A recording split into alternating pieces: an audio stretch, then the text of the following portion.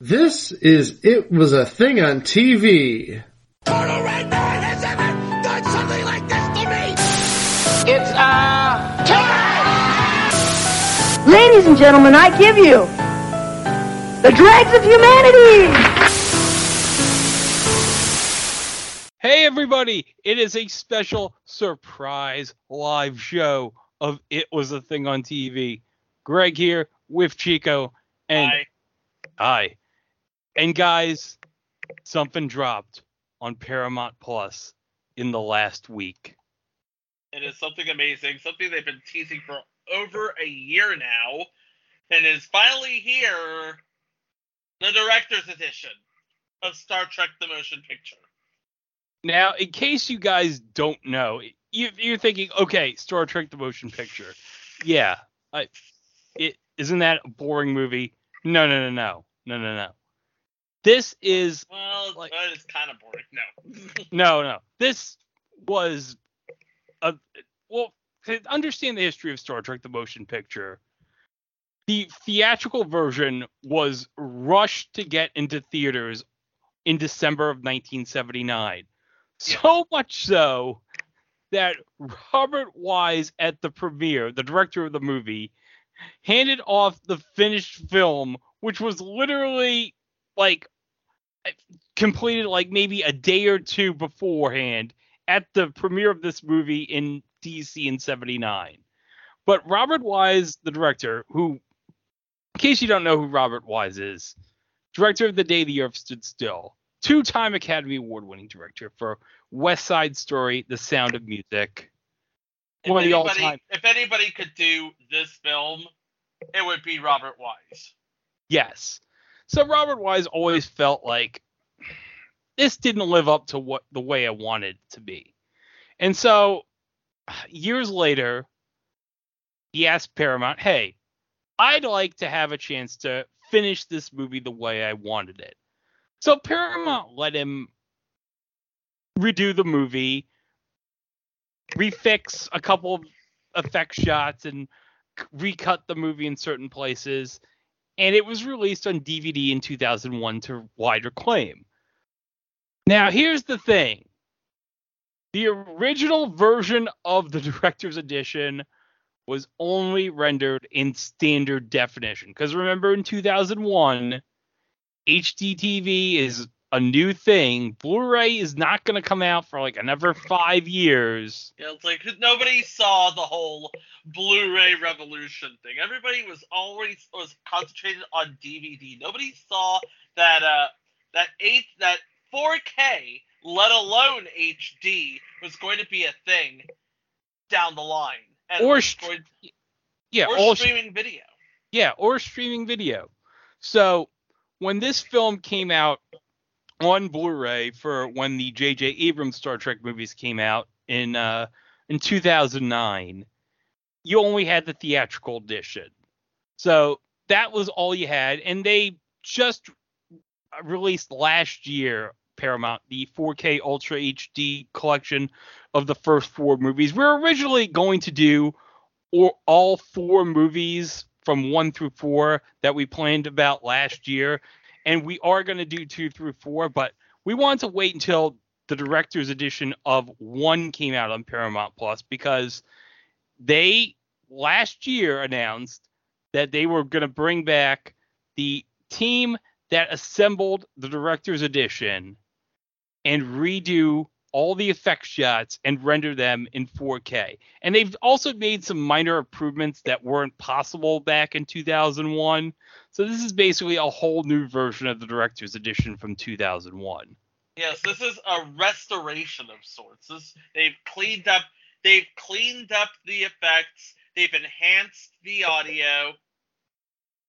This is basically the movie as it was originally envisioned. Only now it is envisioned even better. Yes. So, okay. Now, we have now, for those of you who don't understand, if you're playing this movie and you're wondering why there's 2 minutes of nothing. Yeah, that's what I was like. I originally watched this movie after a really bad day at work on Thursday. So I turned it on, and it started with an overture shot of 2 minutes of space. Now here's the thing. Back in the day, it was very common to start movies with overtures. Now, this was actually like one of the last movies to have an overture. It was actually this and another movie that was released in 1979, Disney's The Black Hole. You don't need to hear about that. No. And you don't even need to watch it on Disney Plus. If it's on Disney Plus, but why would you even want to? We don't talk about the black hole. No. We don't talk about the black hole. Okay, so we both have the movie paused at the 117 mark. Which is about halfway through the overture. Okay. As you will listen to Jerry Goldsmith's fantastic score, which you can buy right now on La La Land Records, because they just came out with a 2-disc re-release of the score. There was actually a 3-disc CD release by La La Land Records about 10 years ago, which has since sold out. I have a copy of it, by the way. But the new 2-disc edition, you can get it right now on La La Land Records. Or it's actually available digitally also on iTunes. So Nice. Okay, so we have it paused at 117. So sync your stream on Paramount Plus, or if you're listening to this a couple months from now and you have the 4K Ultra HD release on Blu-ray, because this is going to come out in September, go to the 117 mark, pause, and then when I do the 5-second countdown and I say play, you play. Okay, here we go. All right. All stations reporting ready for warp, Mr. Diener. Okay. 5, 4, 3, 2, 1, play.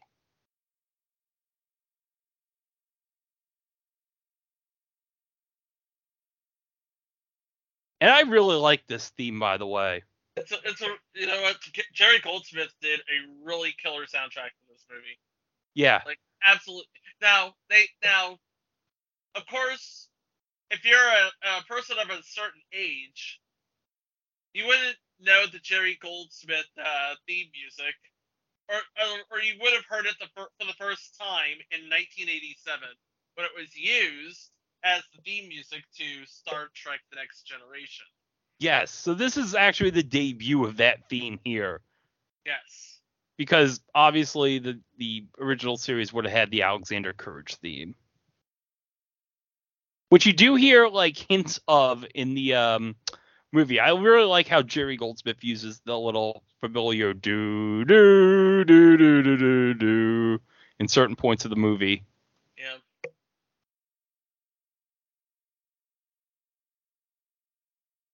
It's very, very soothing.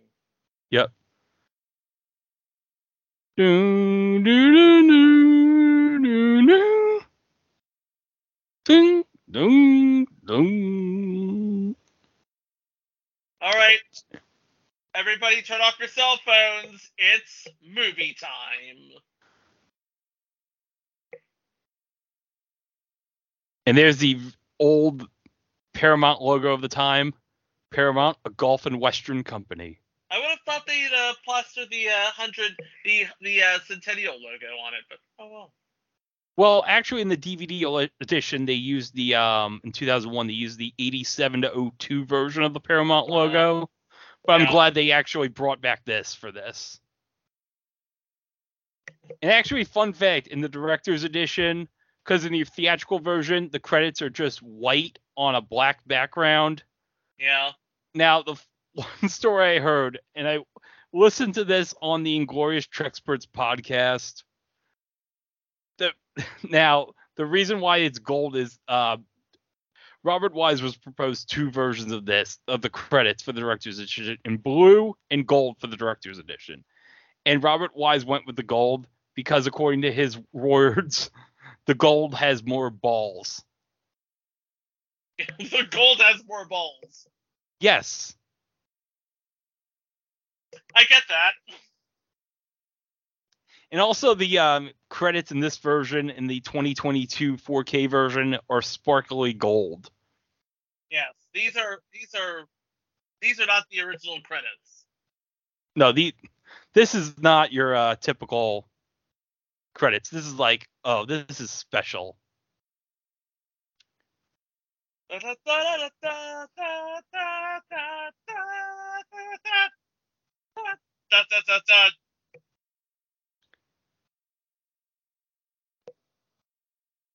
here you see the first of the really big enhancements that they did for the movie.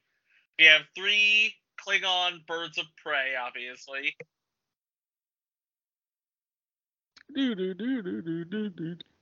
look kind of cleaned up. They look cleaned up. Yeah. They look like they went to the Klingon Birds of Prey car wash.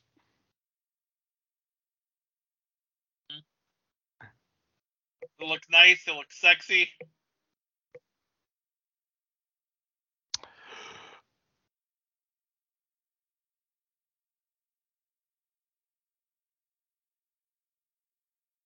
Of course, against that new computerized background, you can definitely tell there's a bit of home cooking there.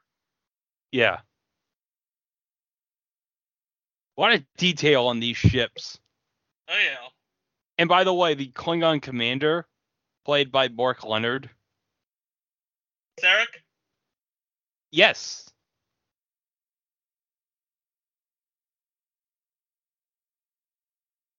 And fun fact, the Klingon language in this movie was created by James Doohan for this movie. Yeah. They just decided to go with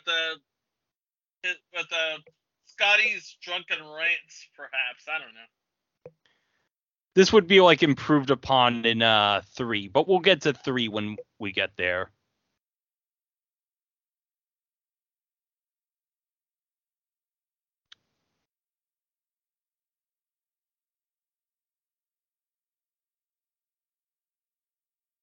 So we got this mysterious cloud. They fire on it. You're firing on a cloud, bro. Why? This is not a good idea. That's never a good idea. And like, huh? And now the torpedoes are gone. They just vanished, sir. They just vanished.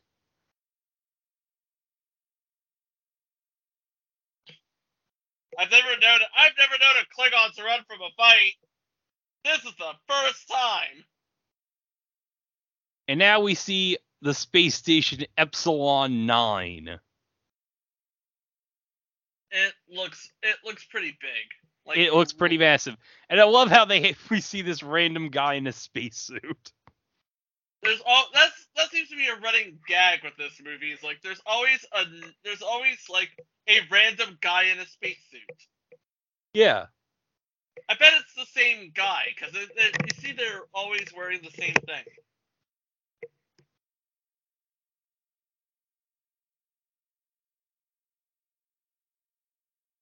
Another thing that you notice, and they do a really good job of trying to clean this up, but it is obviously the obvious projection is obvious, is what I want to say. Yeah.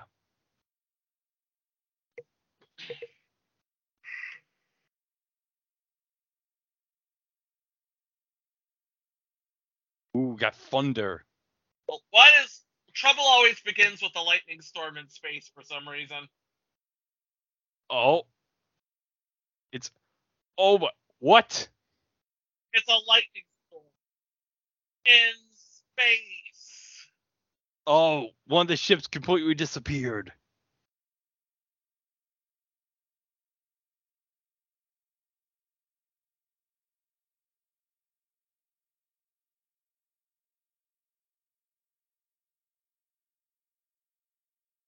All right, they're going to fire.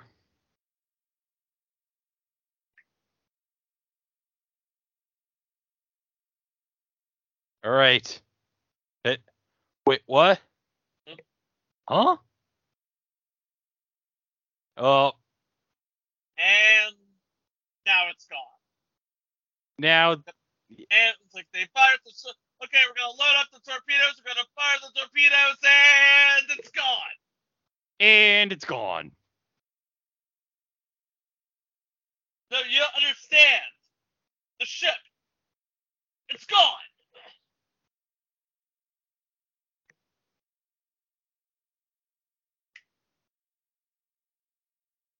Uh-oh. Why does everything have to head toward Earth? Meanwhile, on a planet that is definitely not Earth,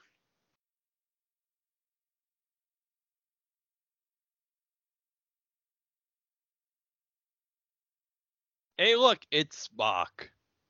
oh my god, Spock's a hippie.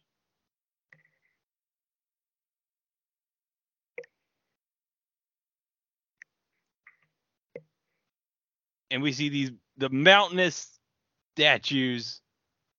That just dot the landscape of Vulcan. And Yeah. also a lot of fire. A lot of fire. And this is where we see Spock prepared to accept the Kolinar and purge all emotion. This was actually referenced briefly in the beginning of the 2009 movie.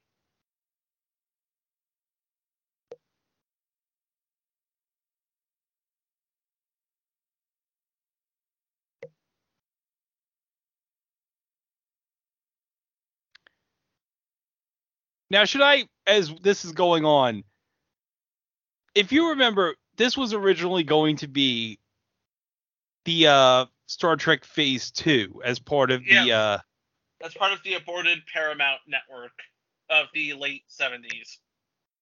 And then when Star Wars and Close Encounters became a success, Michael Eisner, who was running Paramount, said, you know what, we should do a Star Trek movie. Yeah. And they also kind of sort of decided, you know what?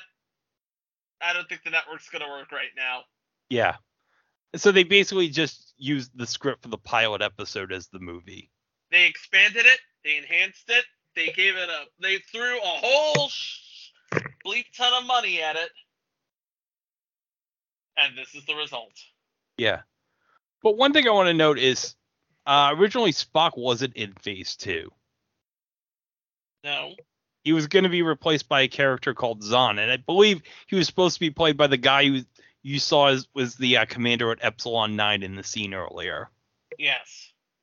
So they basically put him in the movie as like a make good. Yeah. And the one person they did get from the pilot and actually did get for the movie, you'll see her in a second. Yes. But Spock, he can't attain Kolinar. Oh, nope. Shame. Damn my human emotions.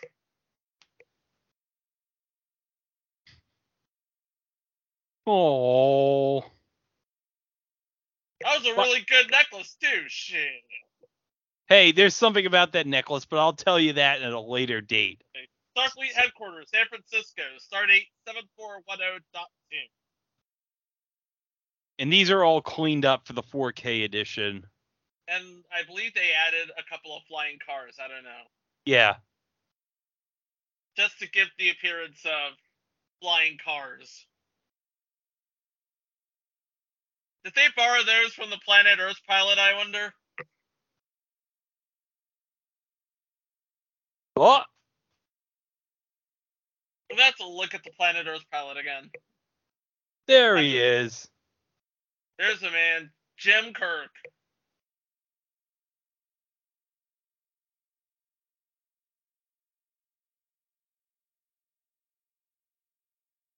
By the way, have you ever read the novelization of Star Trek the Motion Picture?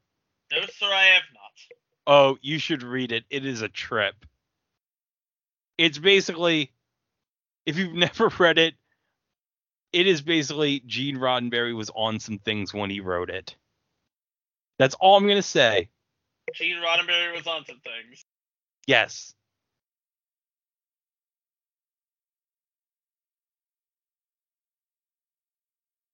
Now, fun fact, this space station you see right here, that was actually reused in Star Trek II as Regula 1. Except the one difference is they actually turned it upside down.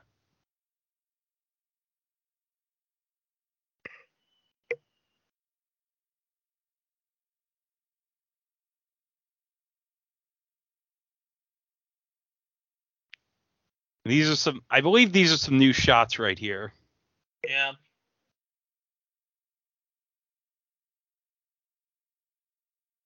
And there is office level, port 5. As opposed to starboard 5.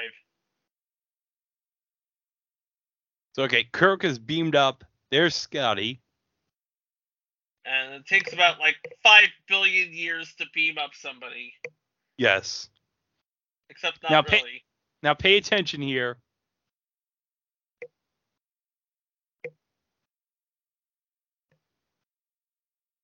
Okay, remember that. The transporters are not working.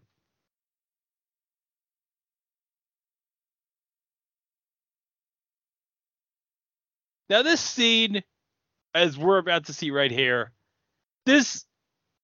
when people talk about the motion picture, they talk about, oh, it's boring because of this.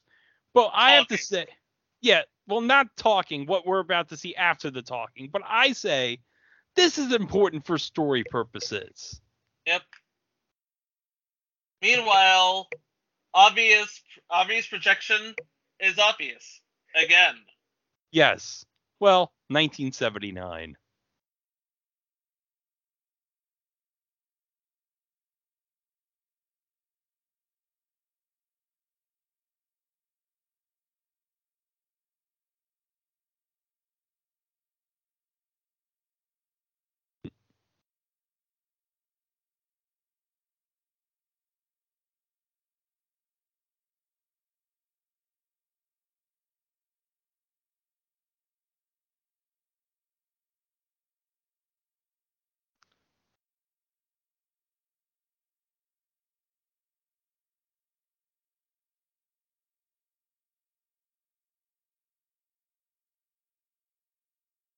Yeah, they gave her back.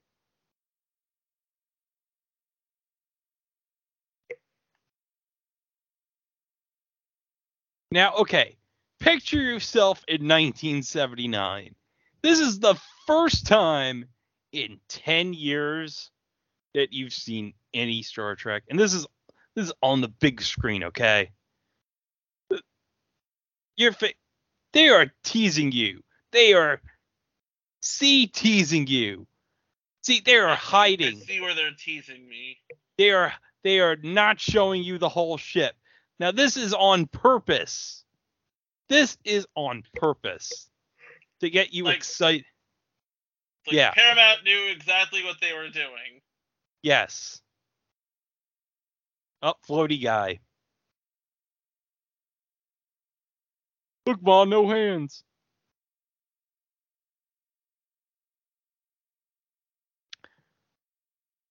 Now, as you're hearing the music, I should make one note, okay, about the effects for this movie.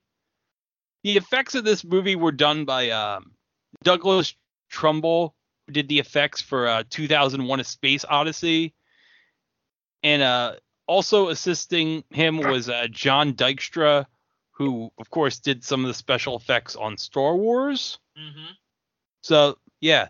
And Douglas Trumbull was actually an emergency replacement because the one special effects company that they were supposed to use,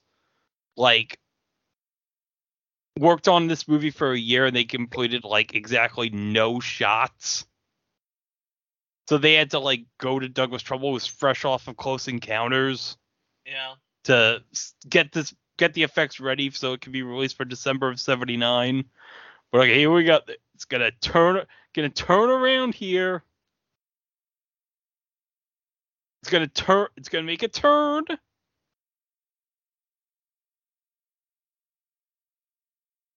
Yeah, this is the scene where I'm looking at it, and it's it's obvious that they didn't really clean up all of it. Yeah, hold on, here it comes. There it is. There she is in all her glory. And you see, this is what I mean by gave her back. It was like the ship is calling to Kirk. It is calling to. It's like this ship, life on this ship is all Captain Kirk knows. Oh, sorry, Yeah. Admiral Kirk. I forgot. He's now an admiral, but he's been, he's talking about he's been, working in command for like 2.5 years on Earth. It's like it's an office job. It's basically an office job. You think Jim Kirk is suited to an office job? No. His destiny is to be on that ship. And oh, look at that detail, like on the bottom right there. Oh. This is all models. This is no CG. This is models. Well, there's a couple of there's some CG shots for the update, but most of this is models.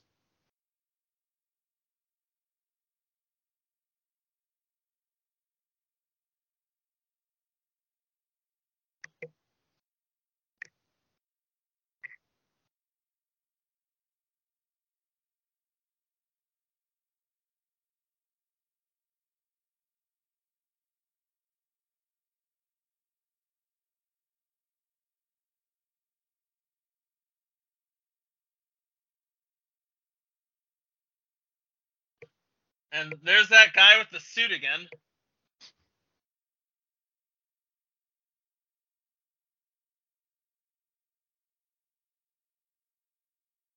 Now they have to back into the ship. Now they got to back into the porthole thing. Because remember, they have to back the tender into this ship because the transporter apparently doesn't work. No, the transporters are not working. That's why they have to go into the hull. Then, so the tender is attaching itself to the ship right now. Yeah. All right, here. I know how to talk ship. Boom.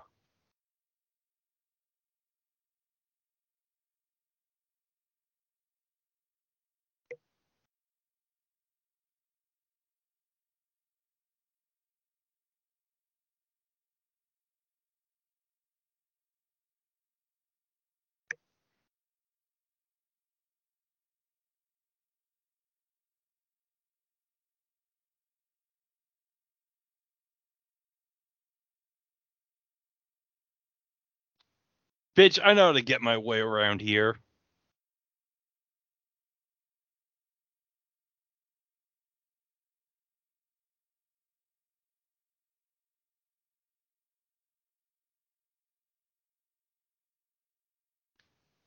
Oh, nobody can figure out how anything works.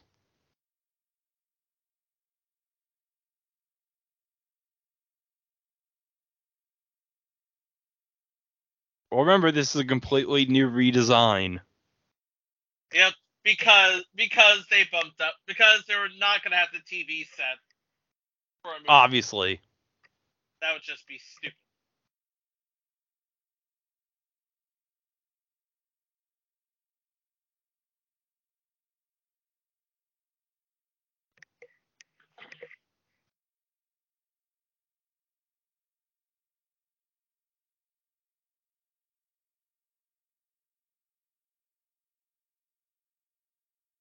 What? I'm not going to tell him. You're going to tell him? No.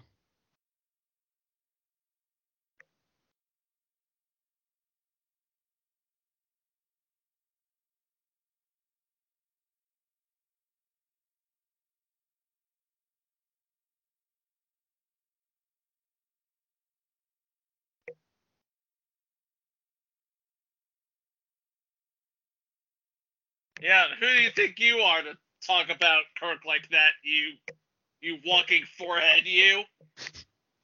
We worked with him for 5 years. We know how this works. Meanwhile, to your left, you have an actual warp core. Not sure if it works, but it's an actual warp core. I don't think we would have ever seen it on the original show, right? No. NBC wouldn't have the money for it. No. That wasn't in the Desilu budget, I guess. Which is weird because Lucille Ball really championed this show. I know.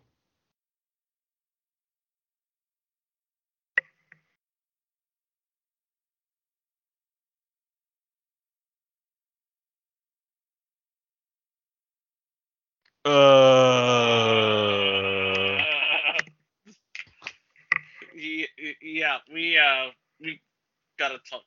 By the way, Captain Willard First Officer Willard Deckard in a few minutes, played by Stephen Collins. And boom goes the dynamite. And that's all we're gonna say, folks. We don't talk about Stephen Collins. No, no, no. You know, we did make a Seventh Heaven joke in the last episode we recorded. Why don't you tell me? No. No, well, you're going to have to listen to episode 258. Yeah.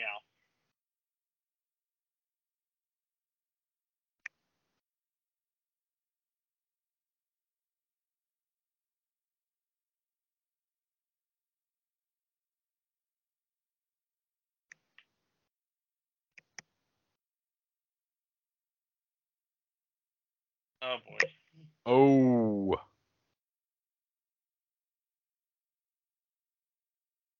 Ooh. Bro. Shots fired. Bro.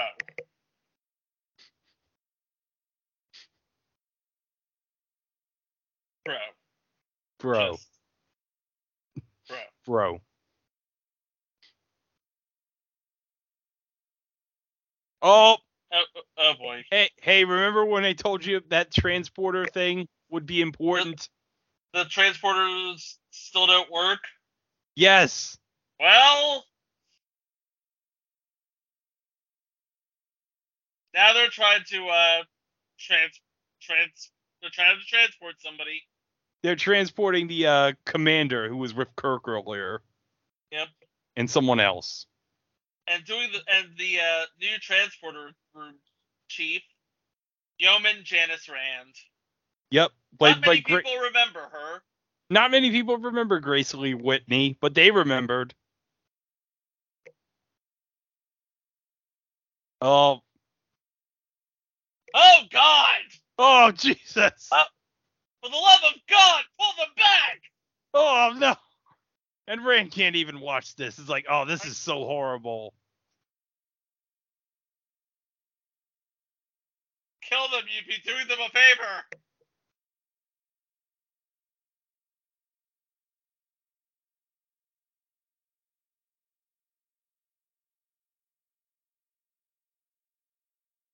Fortunately.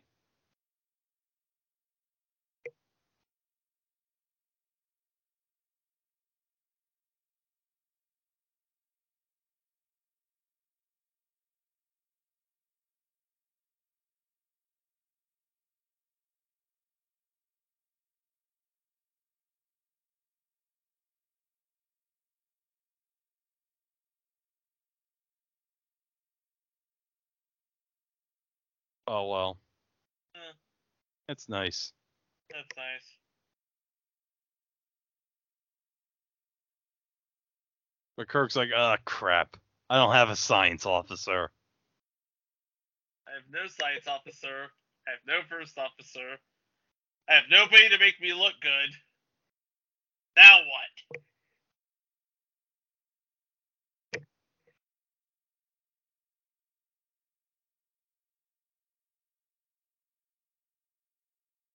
Oh, great.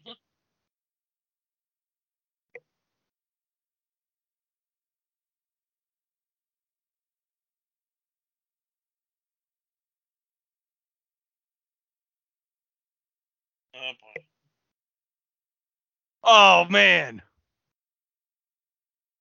What a jerk. Who, Kirk or Decker? Kirk. He just gave him like double his duty. He just demoted him to commander and made him a science officer. Just because the other one died. Okay, they watched By the the way, replay. this is what a recreation room on the Enterprise looks like. Yeah. Yes. And by the way, most of the extras here, fans of the original show. Yeah, which is ironic because this looks like something out of Space 1999. Yeah.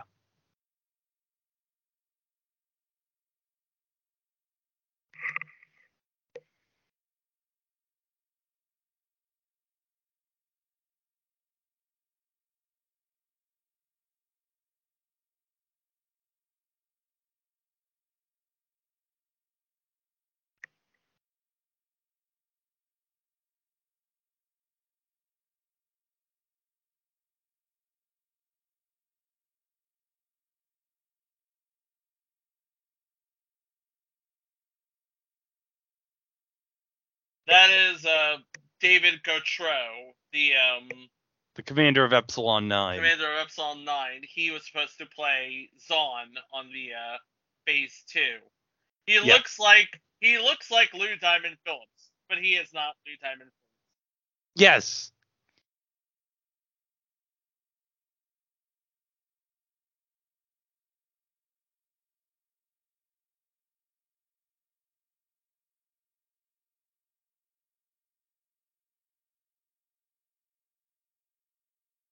By what?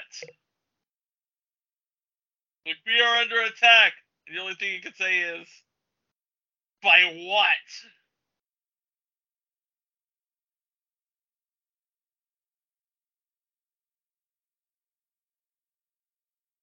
Now now the station is being absorbed by the cloud. I thought things being absorbed by the cloud weren't going to be a thing for another 20 years. Or 30 years. Like, oh, I don't think the guy in the spaceship made it. No. And how is there still a camera there? That makes no sense. No. That makes absolutely no sense.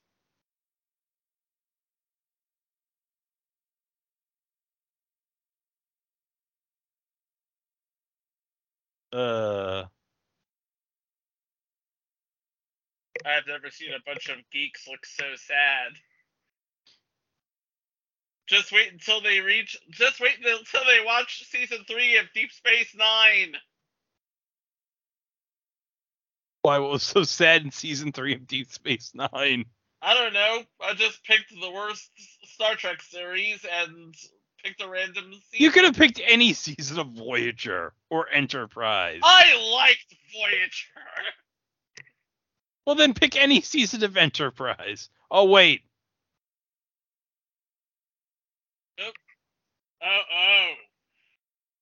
Decker just got attention. Oh, now you're interested. Boing.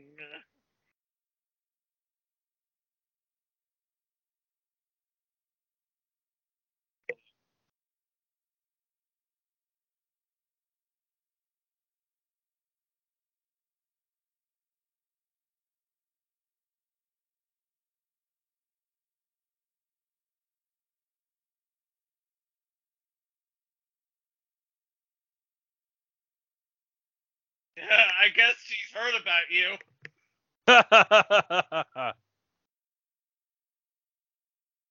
Oh.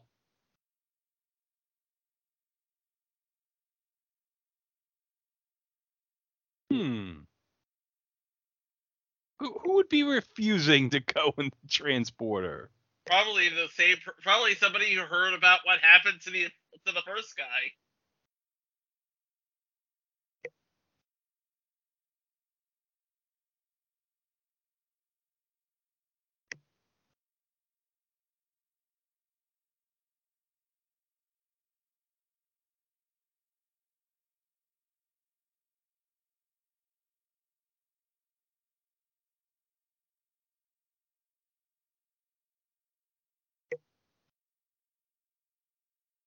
It's just a Kentucky farm doctor with one hell of a With one hell of a Jesus piece, am I right? McCoy is looking full pimp here.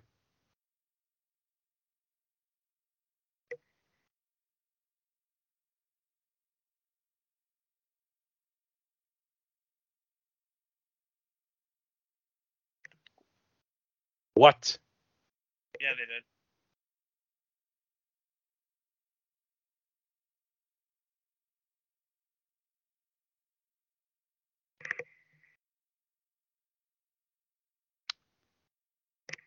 Damn it, Bones.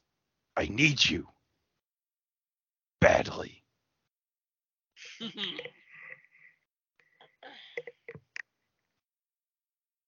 love how he puts the extra emphasis on putting his hand out to Bones like, come on, take it.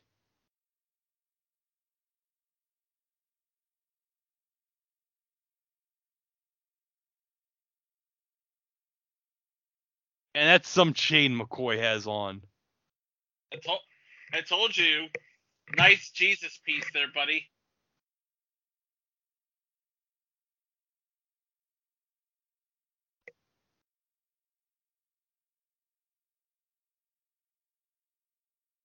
He's not wrong.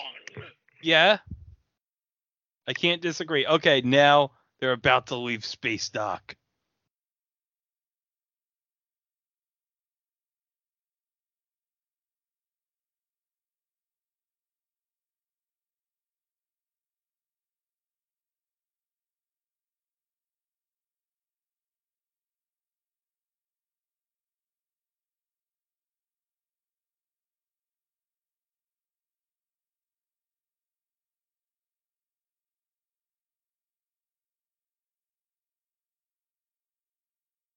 Did you turn the inertial dampener off?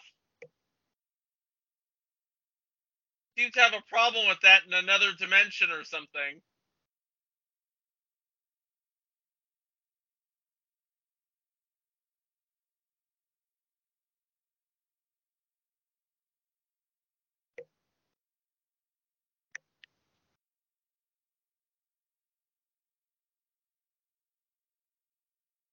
And there she goes. There it goes.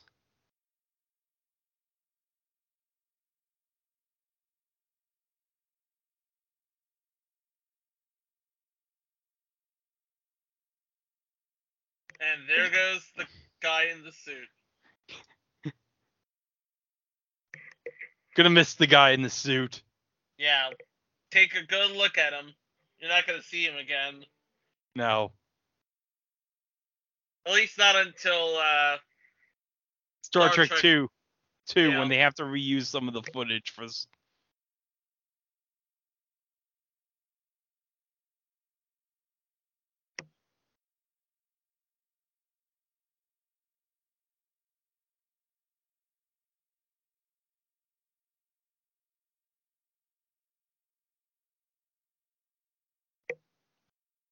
Oh, he just had to sneak like, ooh.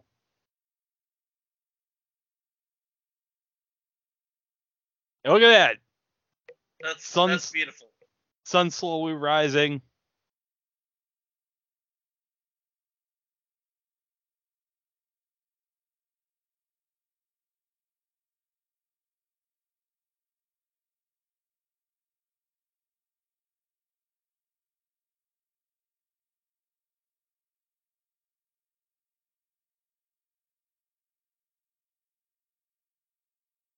Okay, something I'm going to point out because I remember this from the DVD text commentary from Right. Michael and Denise Okuda from the director's edition when this came out in 2001. Now, when they're about to go ahead here, when they're about to go to warp here, and you're going to see all the planets in a second, Yeah. the image you're going to see of this planet Saturn was actually like the most detailed photograph of the planet Saturn at the time from 1979, taken by one of the Voyager probes. Look at that. There's Jupiter.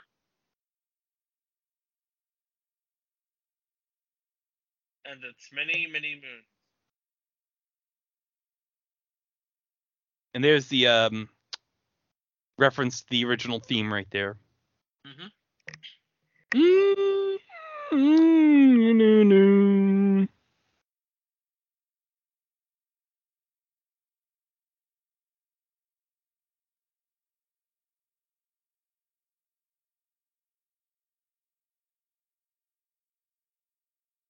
Jones cleans up nice.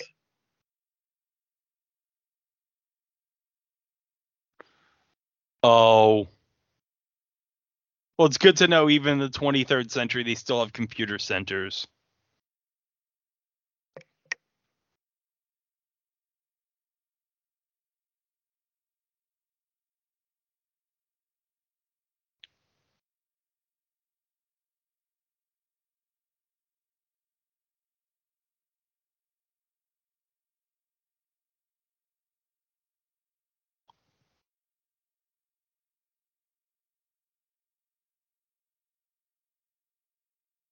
Oh.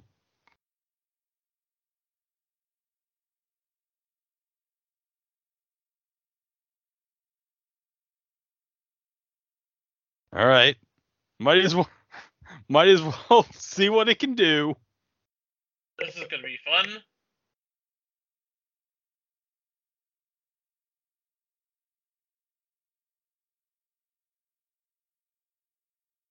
And we have war.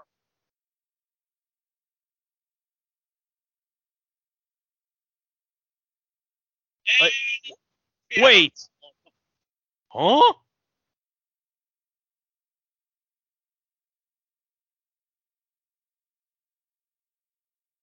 everybody buckle your seatbelts.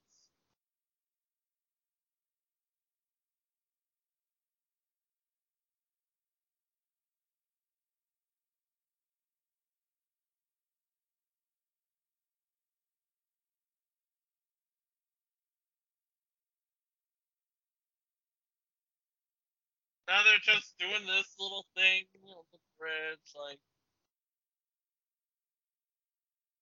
This has turned into that scene from Willy Wonka.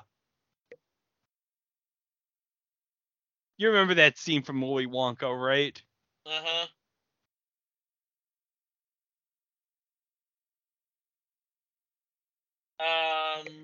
We got a problem.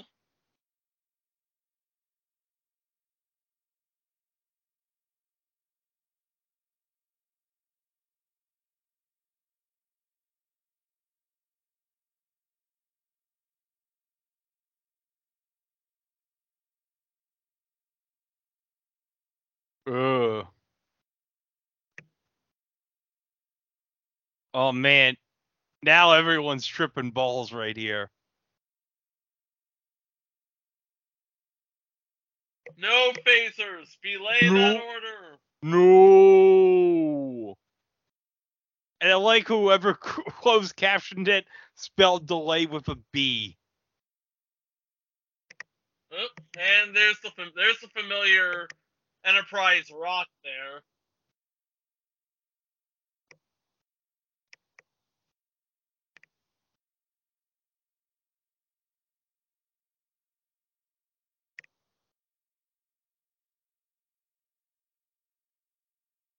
Away.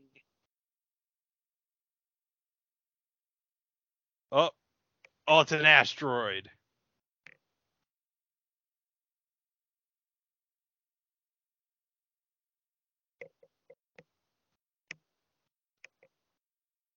It's just staying there.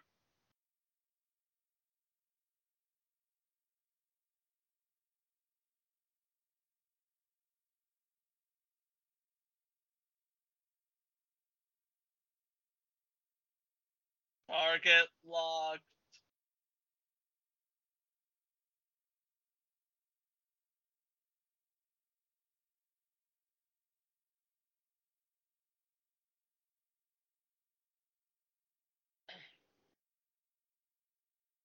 Now that shot, that is new.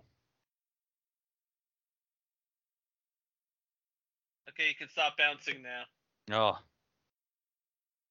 Oh, good. It's over.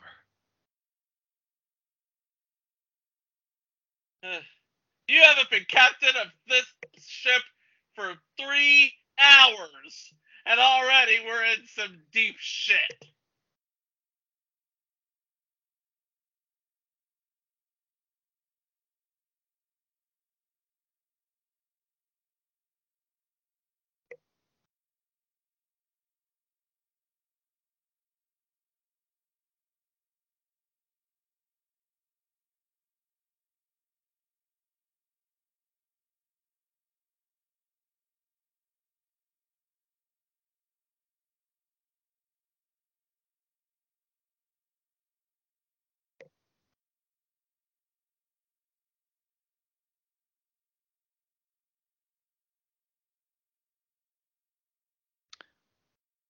Well, who's going to correct this problem, Chico?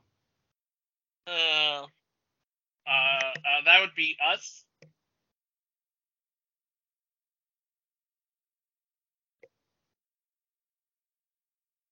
Somebody's got to keep you from, Yeah, getting out of order. Mm-hmm. And he was like, oh. These used to be my quarters,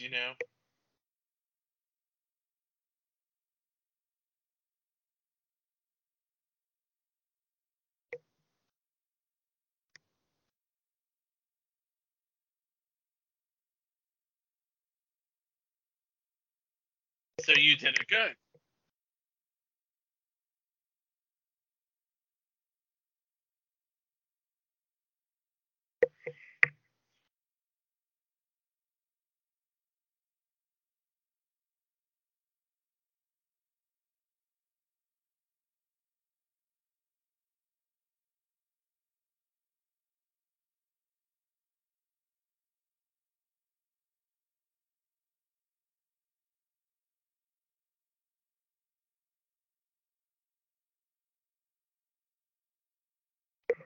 Your mom.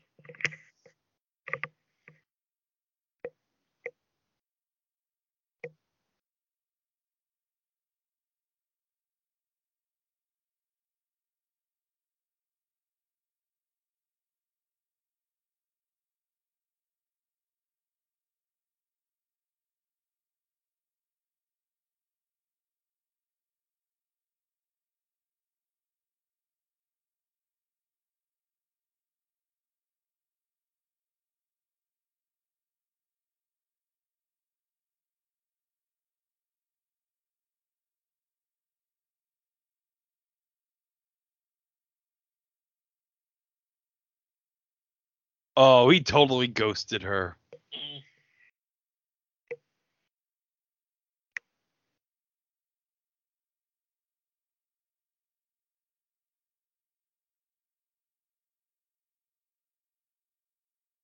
Come on, she can't. She ain't about that life.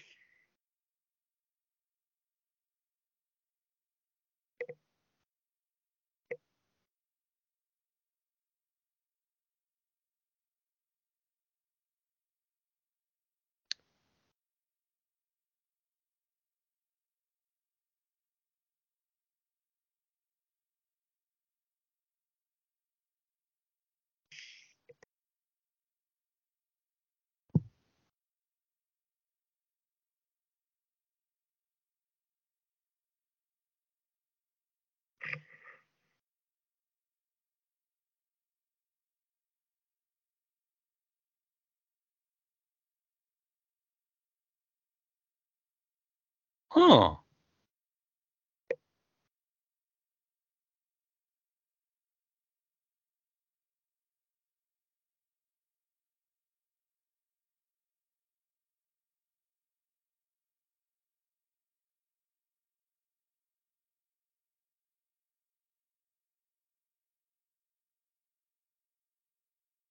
Hmm.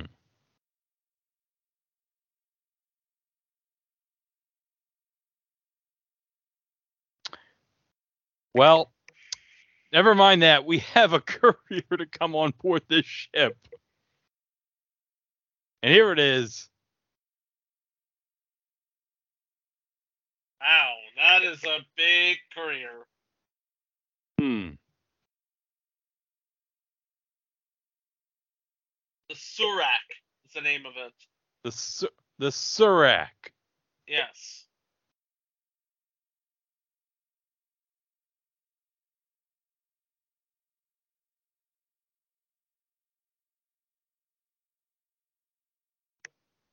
Shuttle just dropped out of warp and is approaching the Enterprise.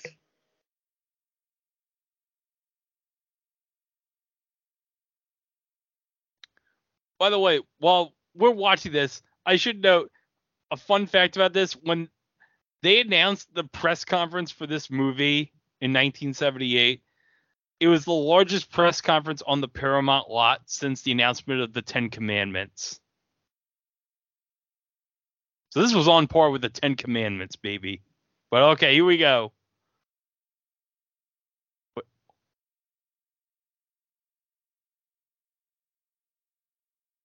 Wait, what? Oh, Wait, what?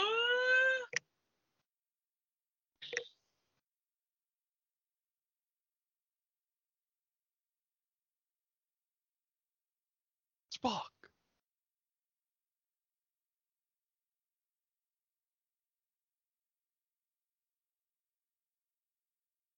Hi.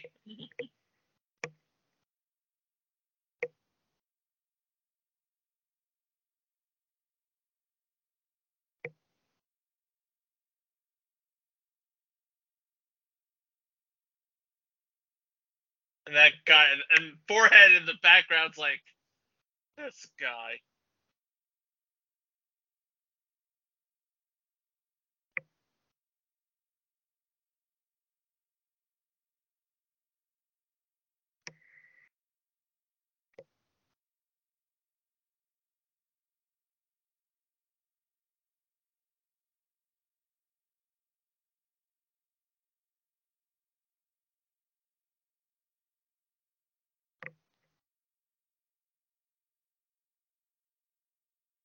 I'm actually pleased to see you too, Christine.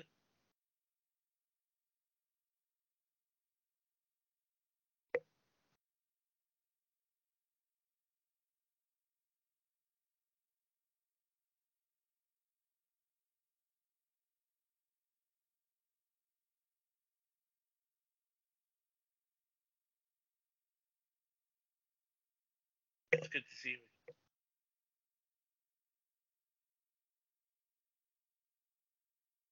Yeah, he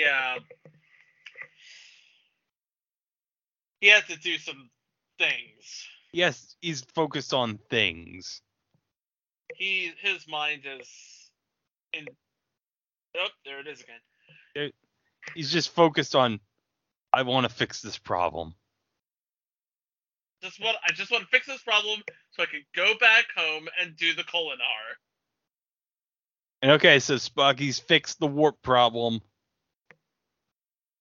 And it took 3 hours, less than 3 hours.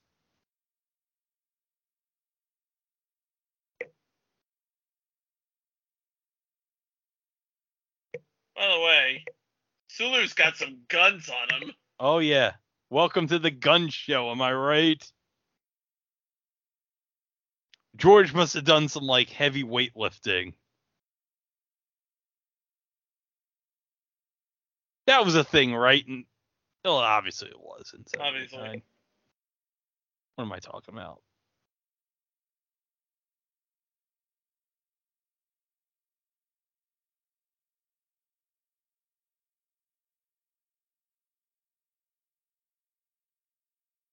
I love that. It's trippy.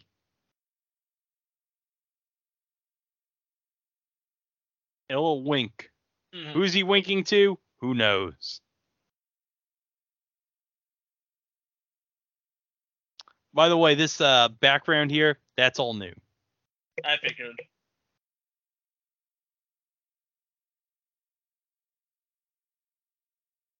Why does he look like he's the captain of the Love Boat? The Love Boat.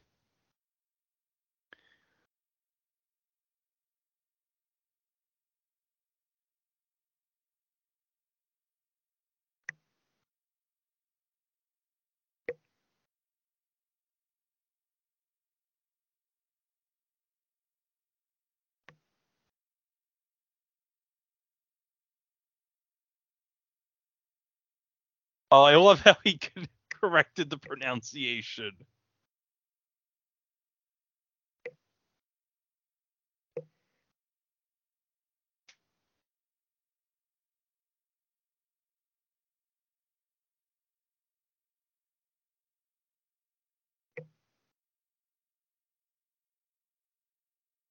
Okay.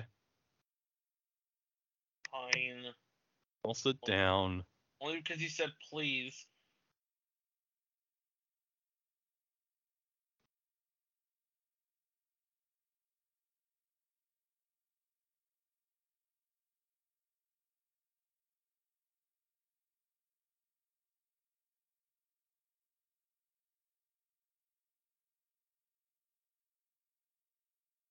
Don't tease him.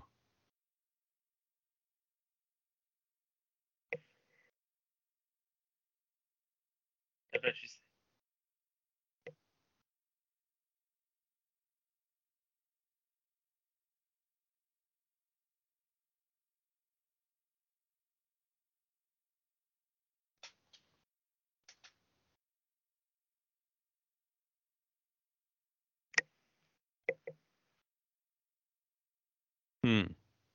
Nope. No, none. No, we're good. Yeah, we're fine. This is fine. Everything's fine. How are you? Wait, that's another movie.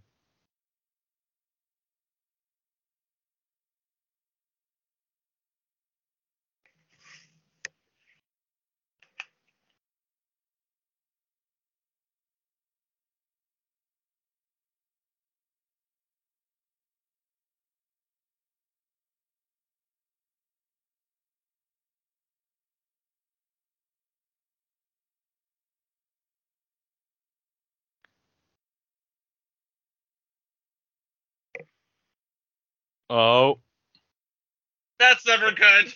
no.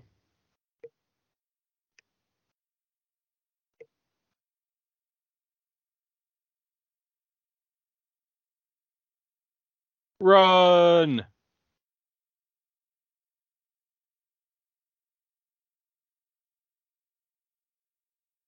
Dong! It's a cloud. Yeah.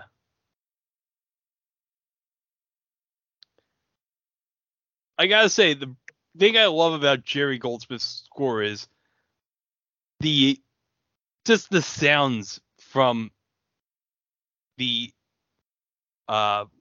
we can't say it right now, but what the cloud, I guess we could call it right now. The cloud. Like the dong, like those type of noises. I love that. I love that part of Jerry Goldsmith's score. It's just That part. yeah.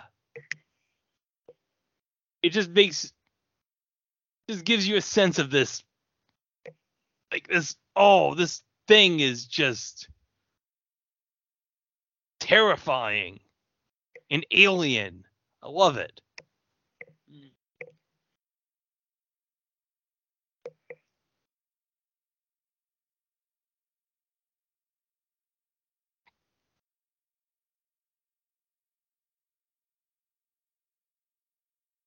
An object?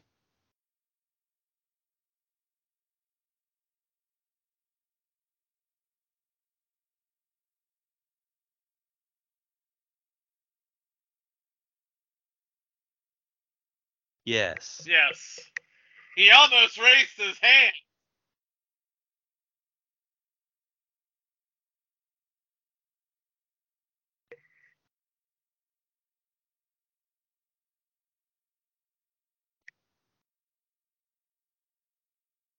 Dong. Whatever that is, it's circular in nature. I think this is new too.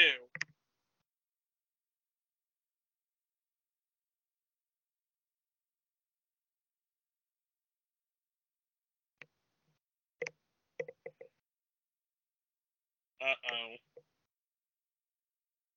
Mr. Spock's in space, so to speak. He's lost in thought.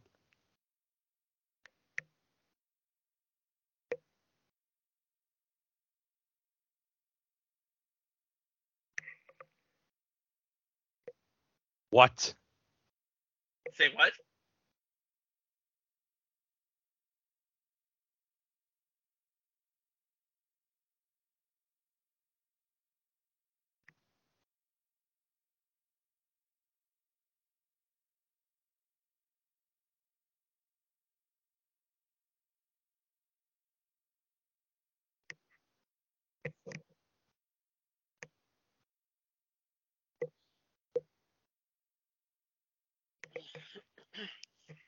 Guidance system unknown. Everything's unknown. I don't even know what the hell this is!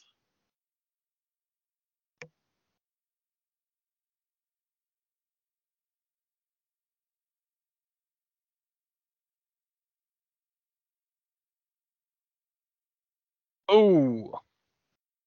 Oh, it just fried Chekhov's hand.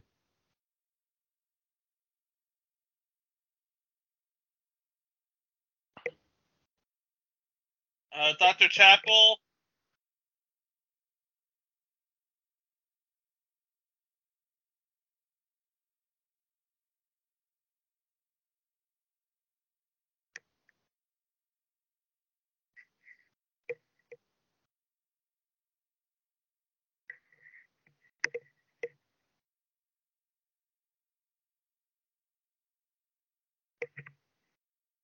Now, just remember, Nurse Chapel is now Dr. Chapel.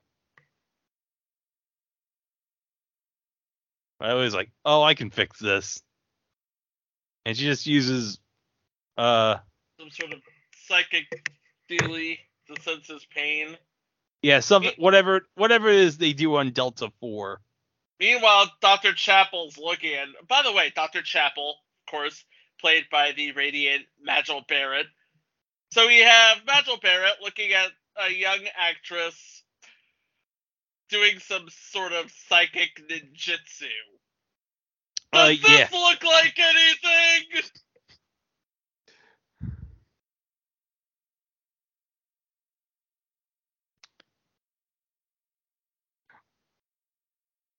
By the way, Lieutenant Ilia played by Persis Kambata, who was actually originally cast in Star Trek Phase 2. Yes. And actually shaved her head for this role. That's dedication. That's dedication. And she took the role despite Gene Roddenberry warning her she would have to shave her head completely before filming. So...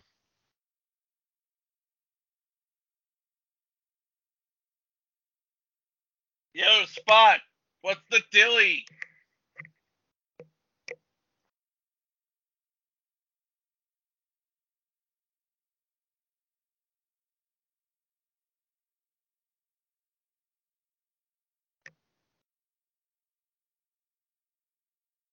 Oh, cool. Thanks. What did you tell him?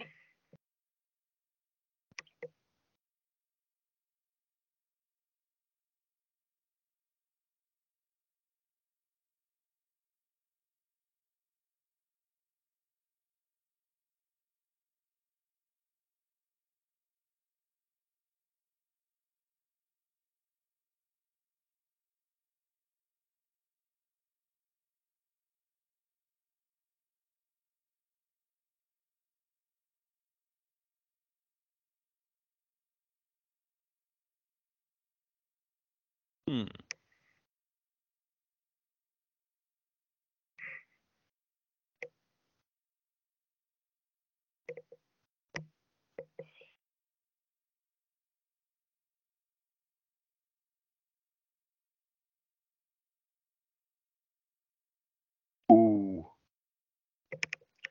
Jealous.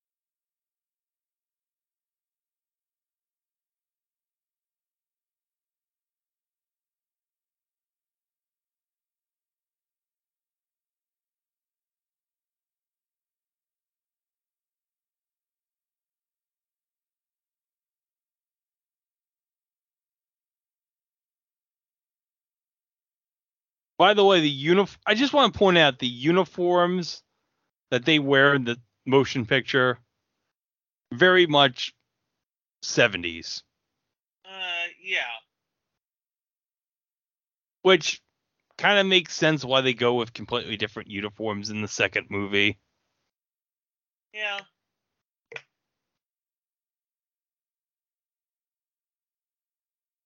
Now they're slowly going into the cloud.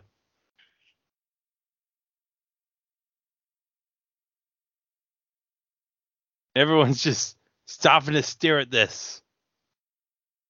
And I believe some of these effects are new right here. And they look at. Yeah.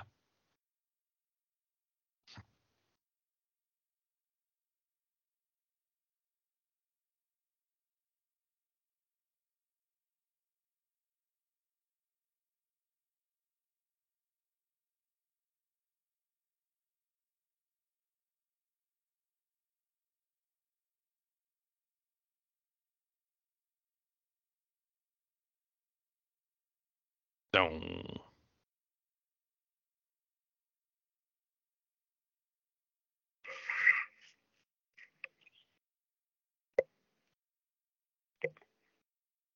And What in the world is that thing? that's what I want to know. But it sure is pretty. Yep. A lot of new footage, it looks like.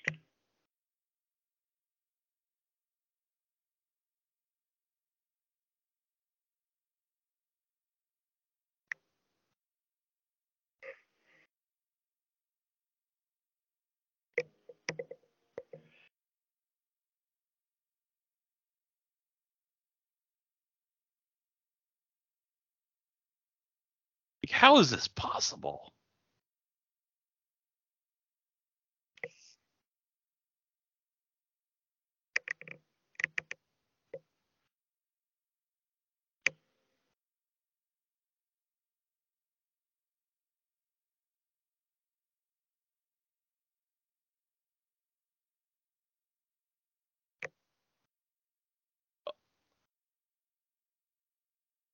Oh, flashing lights.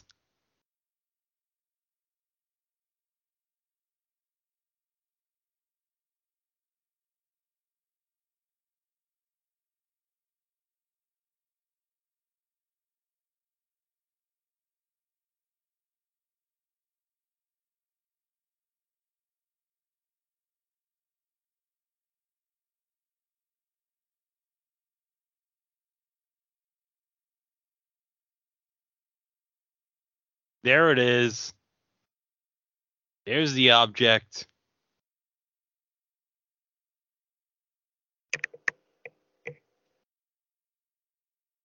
What in the world is that? And if I'm not mistaken, I believe in like the theatrical version, you never actually see the object. So it's just like it's like, huh?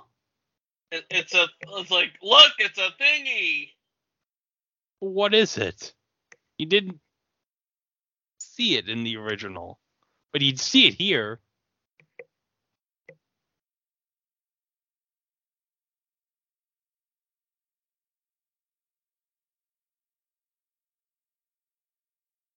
Oh, by the way, Chekhov's fully recovered from his injuries, back at his post. So Thanks, Silia.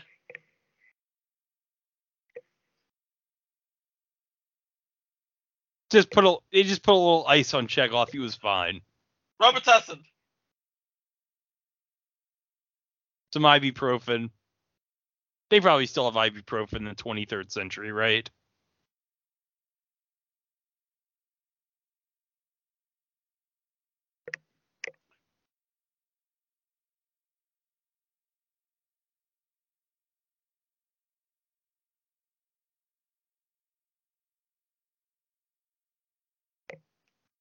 Hmm.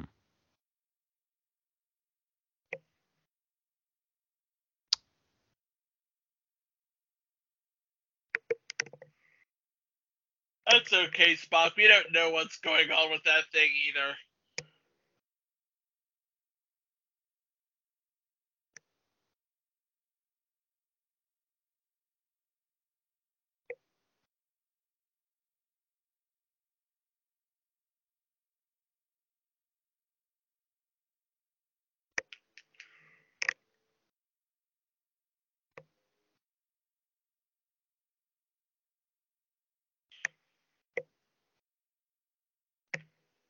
And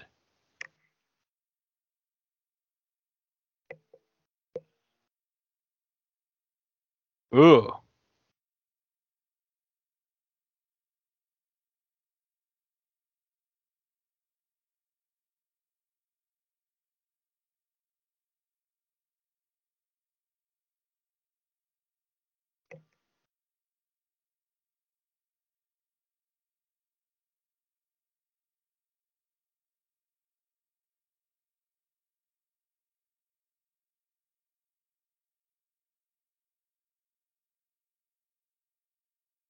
Mm-hmm.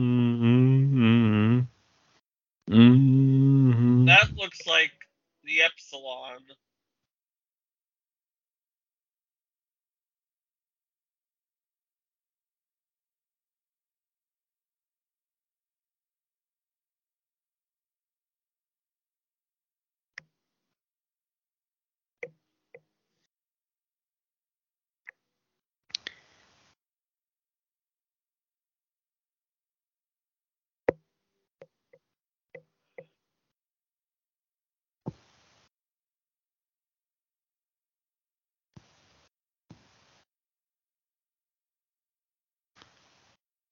Electricity.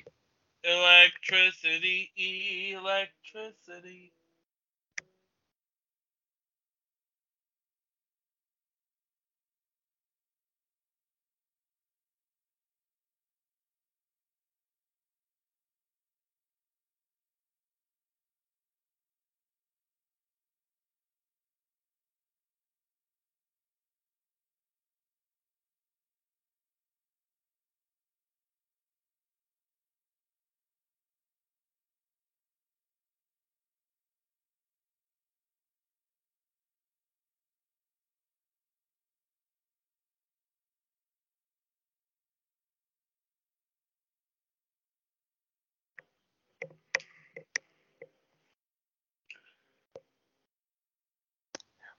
By the way, while we're waiting, do you know who convinced Leonard Nimoy to take the part and return as Spock in this movie? You know who Lucille Robert Ball? Weiss? No. You know who Robert Weiss sent? And you're not going to believe this. Who? Jeffrey Katzenberg. That'll do it. Well, remember, he was working in Paramount at the time under Eisner, so Yeah, before they went to I know. Disney.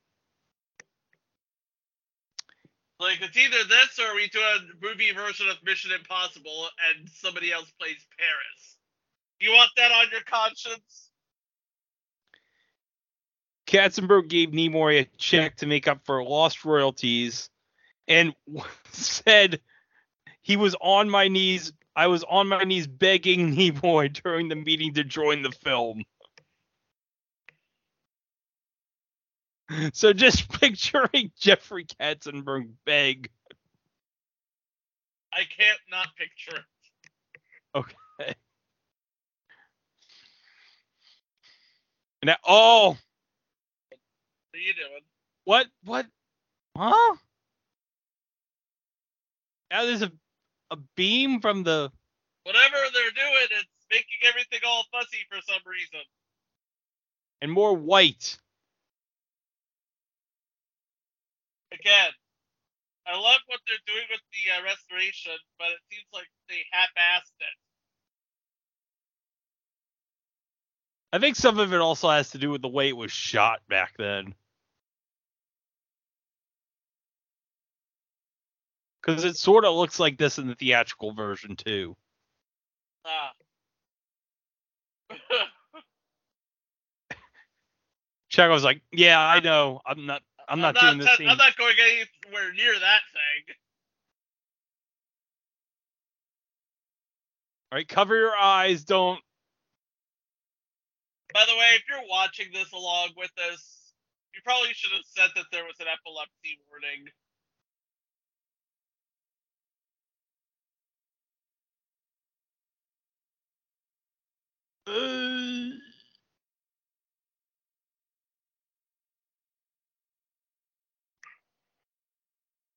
Oh, no.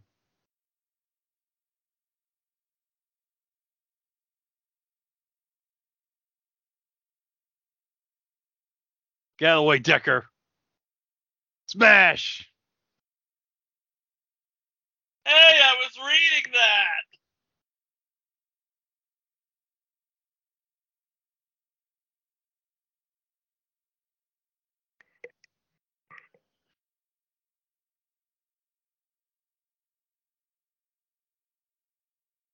Cover your eyes.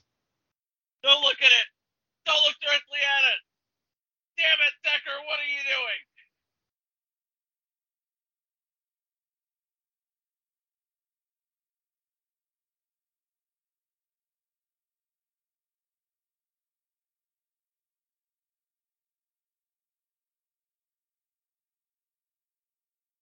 Boom. Ding. What Oh. just happened? Yeah. I was like, huh? Even that guy next to Decker's like, what the hell?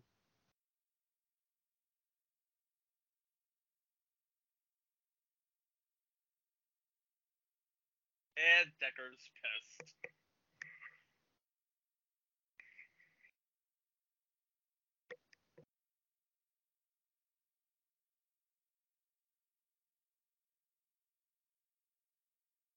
I kind of like that, though, how as soon as Eileen disappeared, the tricorder just drops.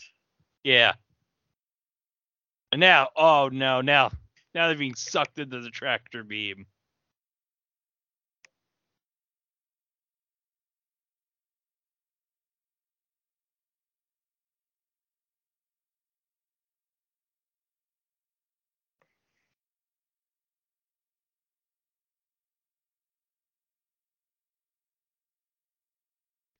You got yourself a Kobayashi Maru there, buddy.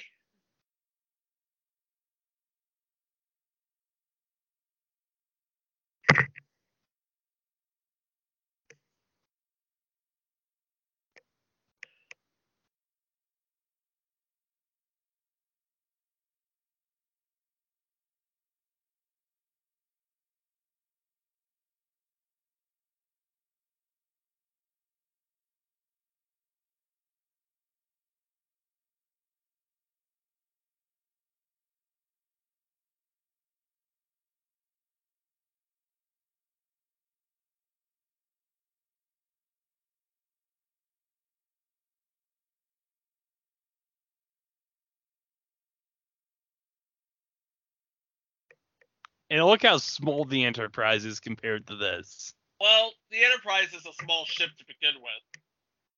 That it's stuck in this really big whatever it is doesn't help. No. Not many people know this, but the Enterprise is a small ship.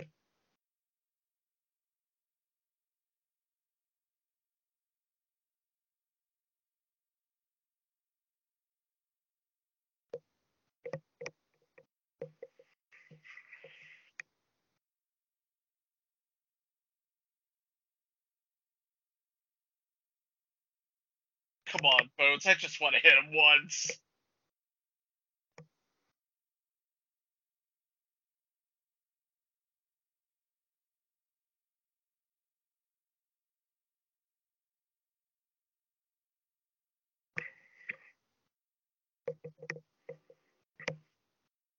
Mm-hmm. This looks like an entire city. Or what a city would look like in the 23rd century.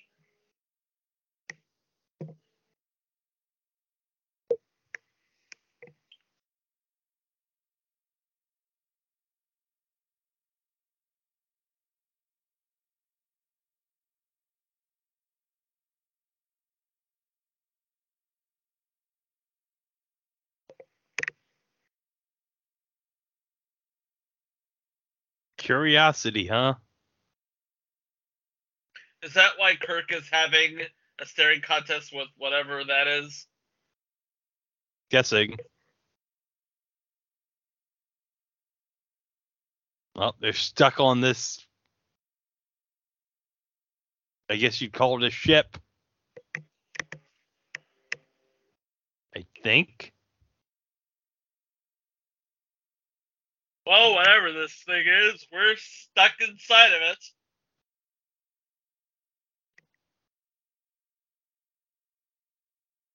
So what do we do now?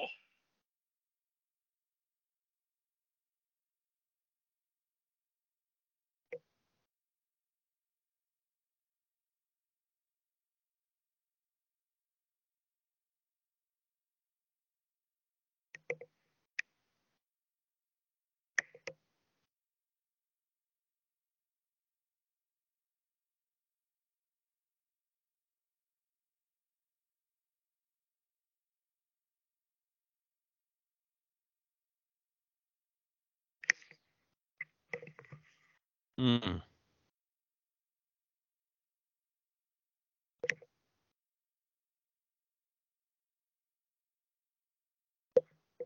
Yep, they got him right where they want whatever this is.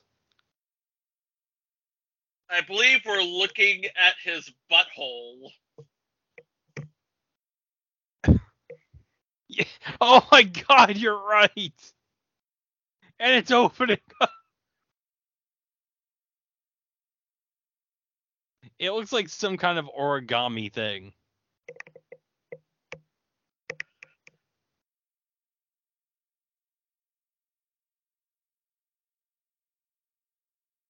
Ah, crap.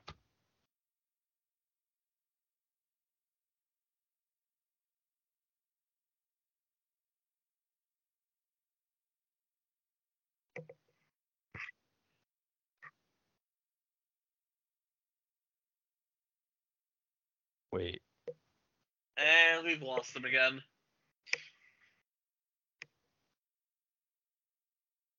Oh no. Now we got more crap to deal with.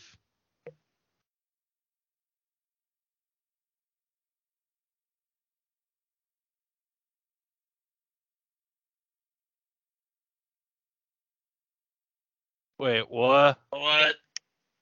What is Someone's in your shower, sir. what?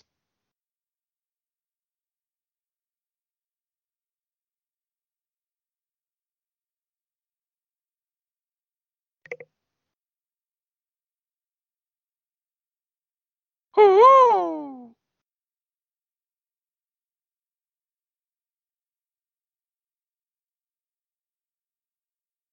Huh? What? Oh, now for whatever reason she got an outfit. Tricord her. Who is Feature?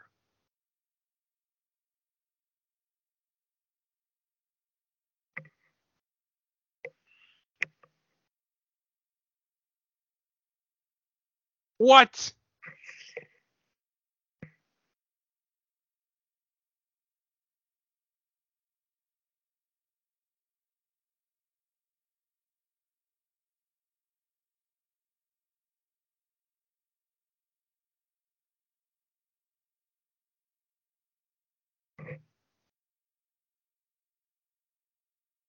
Humans, dumbass.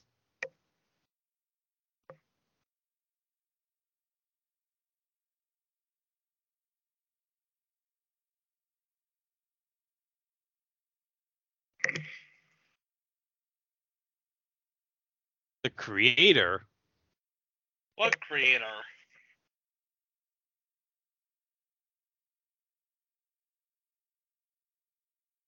He wants to see God? No, that's another movie.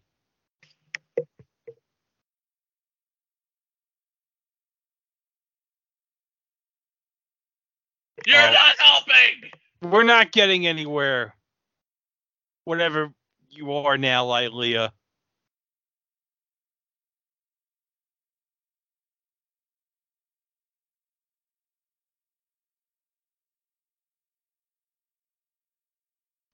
Come on. Come on, Ilea.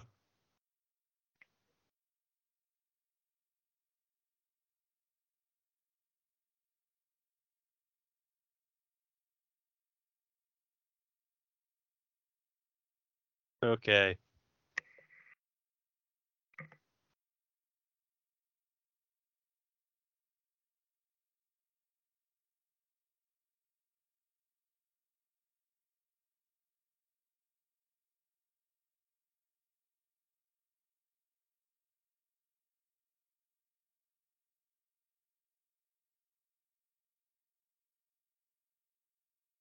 What? Somebody should give Decker the bad news. Then again, Yeah. this is Decker. I think he's had his fill of bad news today. He lost his captainship. He lost his girl.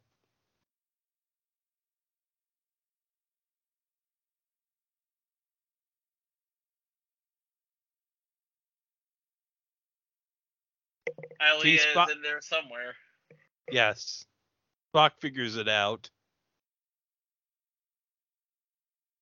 You Yeah, we gotta take you and tell you the bad news. we got some news here.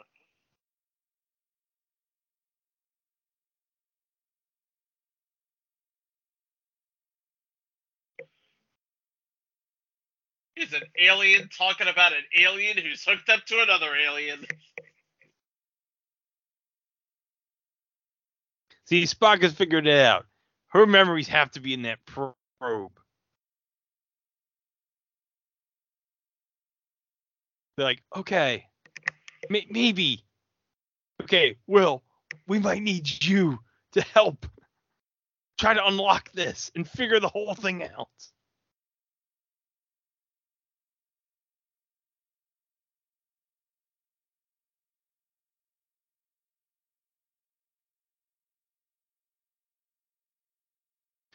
Oh,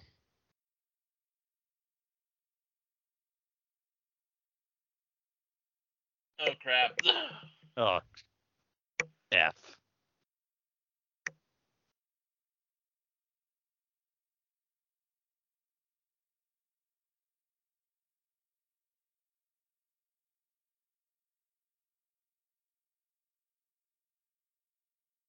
Oh no. He's gonna do something that he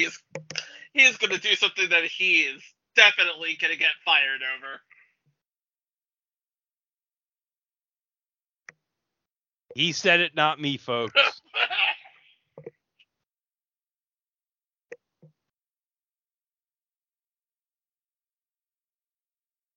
And there you see all the ships in the past that went by Enterprise, including the Space Shuttle Enterprise. Which, actually, if you're in New York, you can actually see the Space Shuttle Enterprise displayed at the USS Intrepid. Now we're back in the recreation room.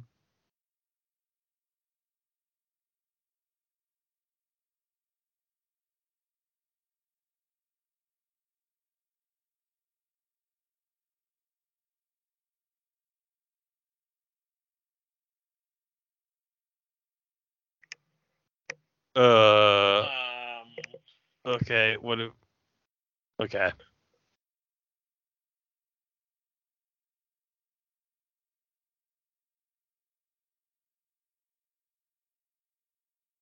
Ooh, shot glass chess. Okay. So basically this is Simon. I guess.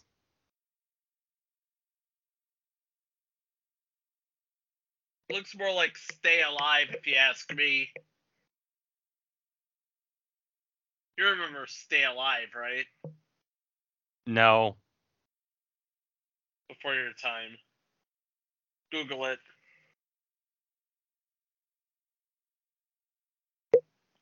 Yeah, whatever.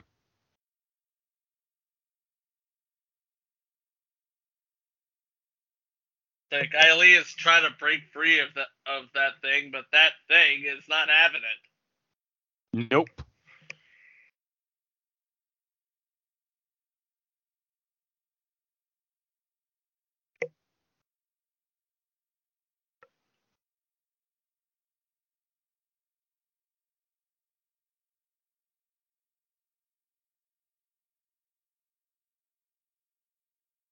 Wait. Data storage?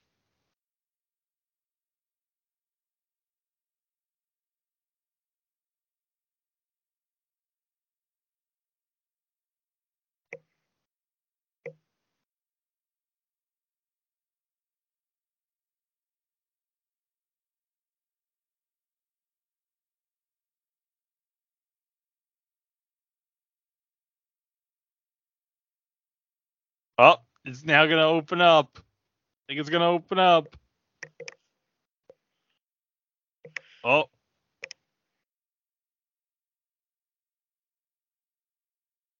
Fox, like, is anybody looking here? It was No one's here? I'm just saying. No one's here? Okay.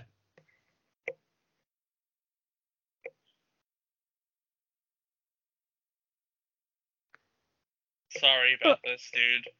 Hey, guy. Why? I am sorry.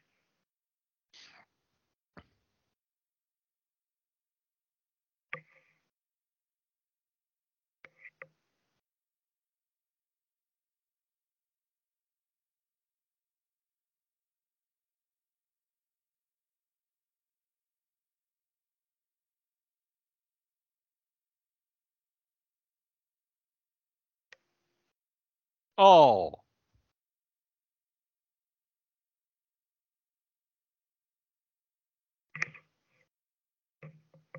Yeah.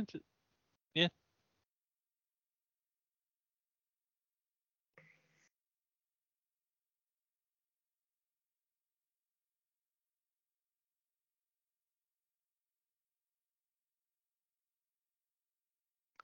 Oh.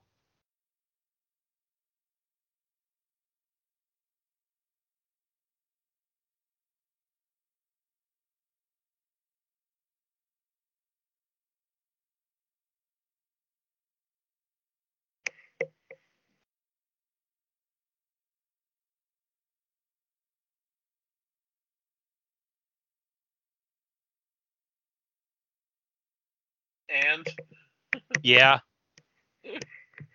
So what? your point, sir?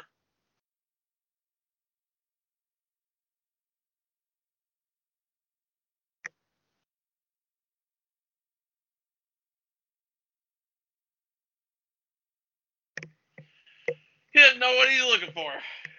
What is he looking for? What is this feature looking for? What are we all... That is an interesting theological question.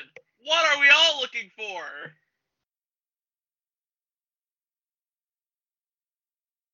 There's that guy. No, Spock took. Remember, he took the suit. I That's why. That's why he gave the nerve pinch. He's gonna go. He's gonna go inside this thing.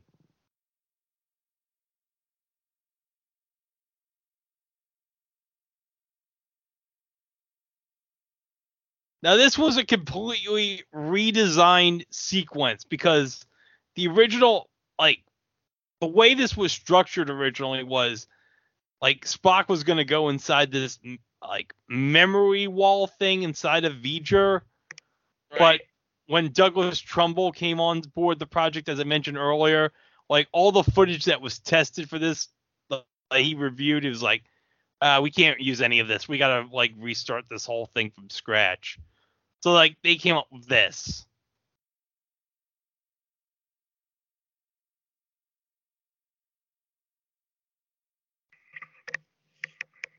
What?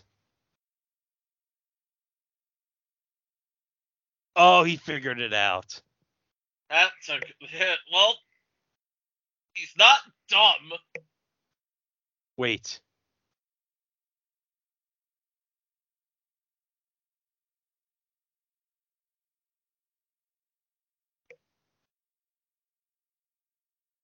Like, he's not dumb, you know.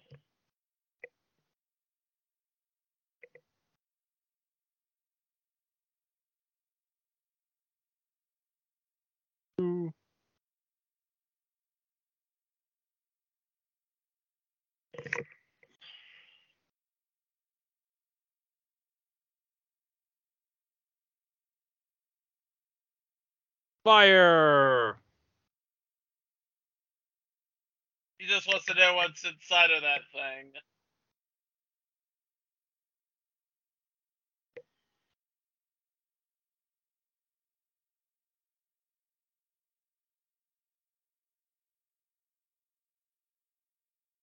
Now he's inside of it.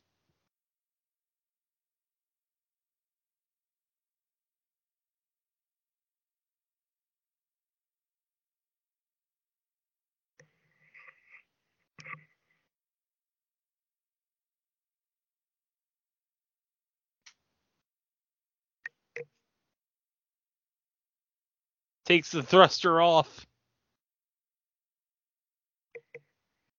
And now he's just going to explore this.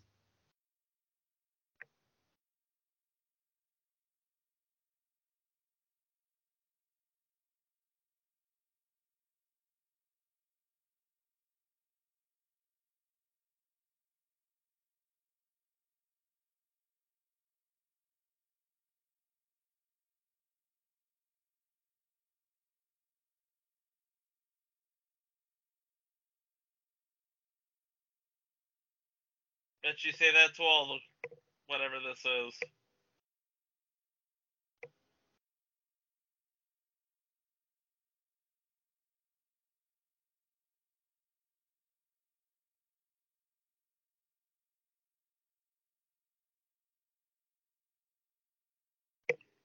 Oh.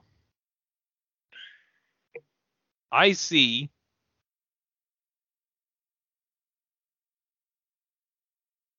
Oh. Epsilon 9's here. So everything V'ger has absorbed is in this area.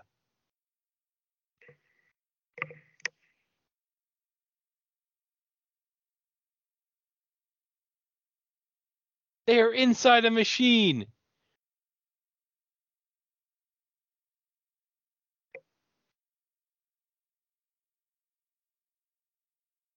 And there's like a giant 3D model of Ilea. And there's a sensor. That must be the sensor on her neck. Okay, so he's gonna mind meld with it. Good luck with that.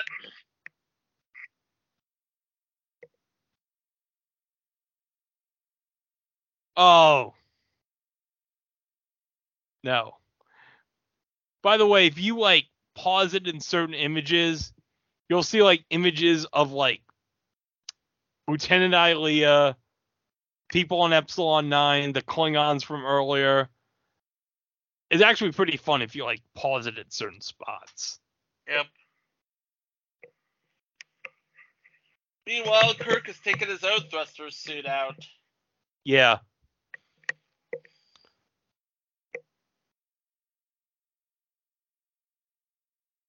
And it just... And I don't know what happened. I guess Spock is still in shock over the mind meld. oh yeah. And V'ger pushed him out like, okay, off you go, buddy. Okay. You've got to tell me what you saw up there. Down there. In there.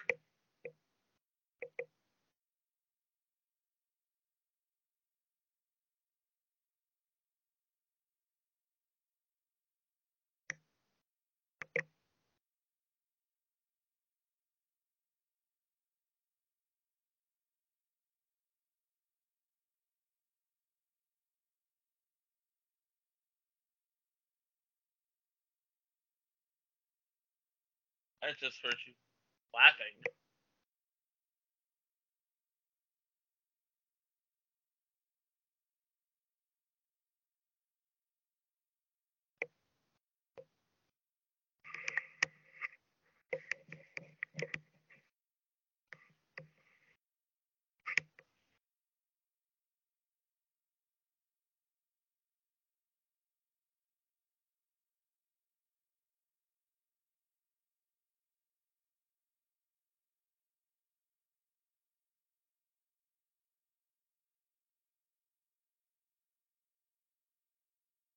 Oh.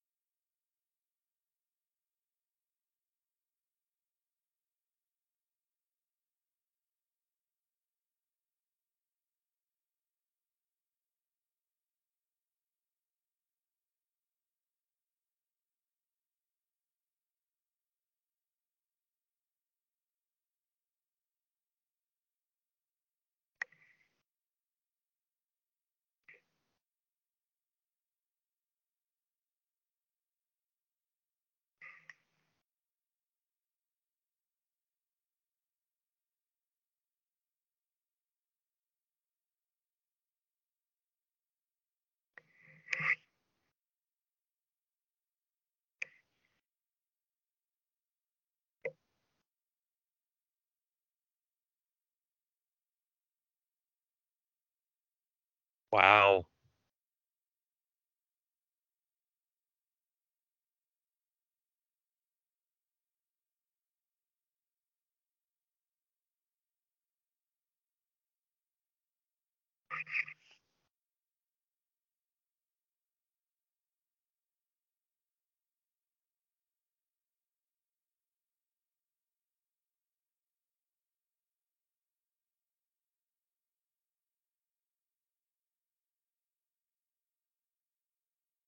Well, how are they going to get him onto the bridge? Even if I have to carry him myself. Okay, this completely new right here.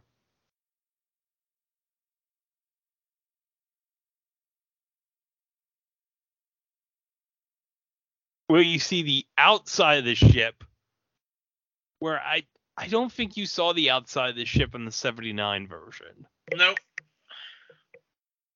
So you never had an idea Nope. of what it actually looked like. Nope. Now you do. The creator.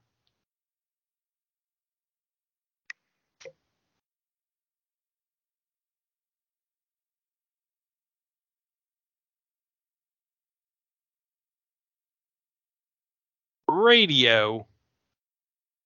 How very 20th century.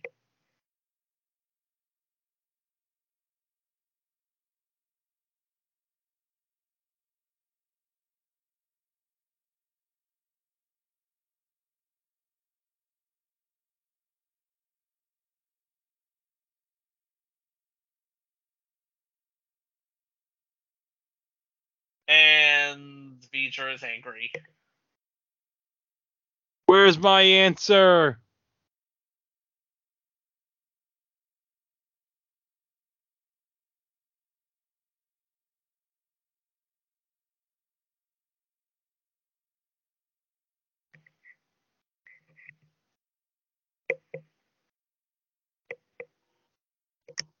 Okay, Decker. What are you gonna do now? And it just spit out another. Another. I'm just gonna keep doing this till I get an answer. Where's the creator?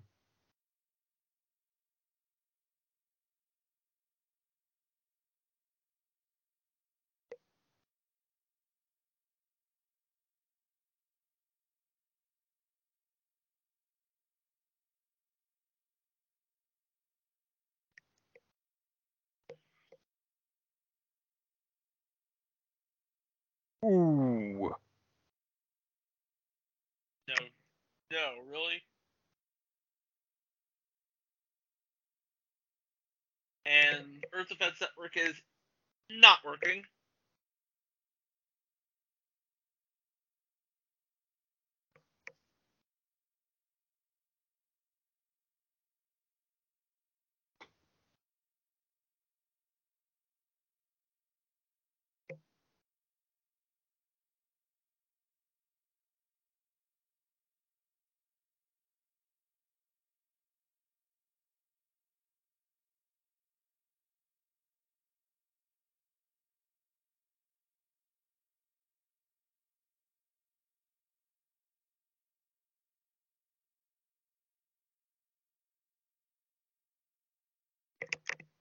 Machine. A machine. A machine.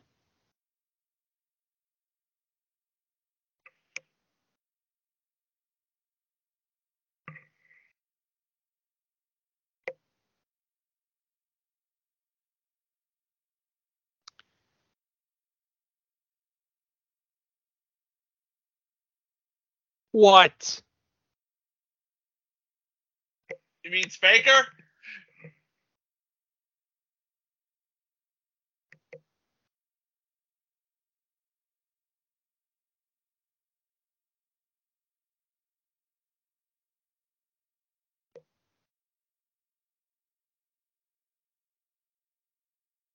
That's what I just said.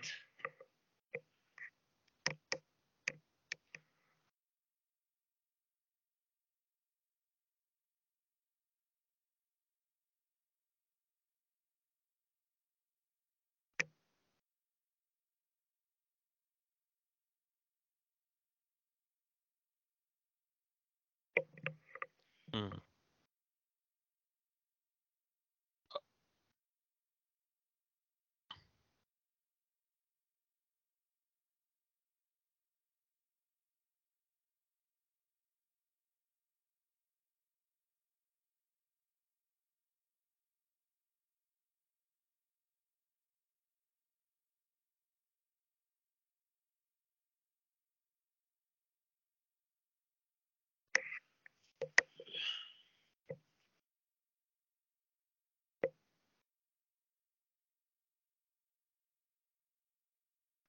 Oh.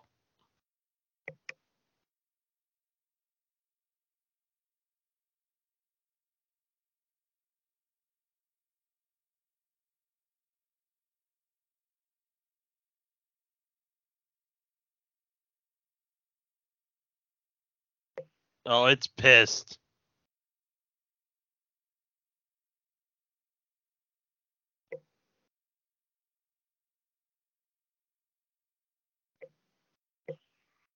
Oh.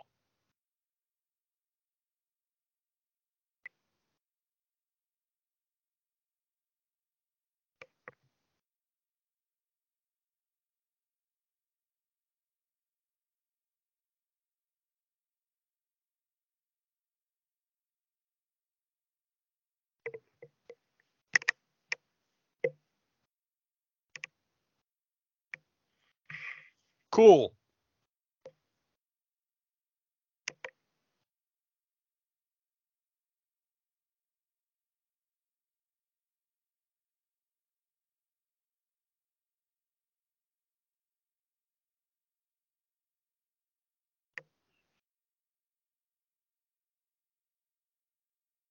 Well. A little bit.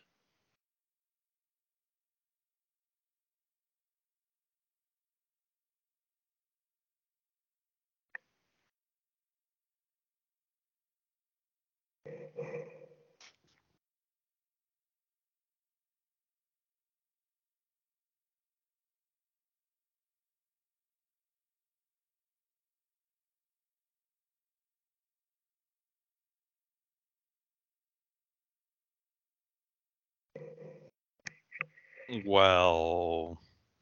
Yeah. About that.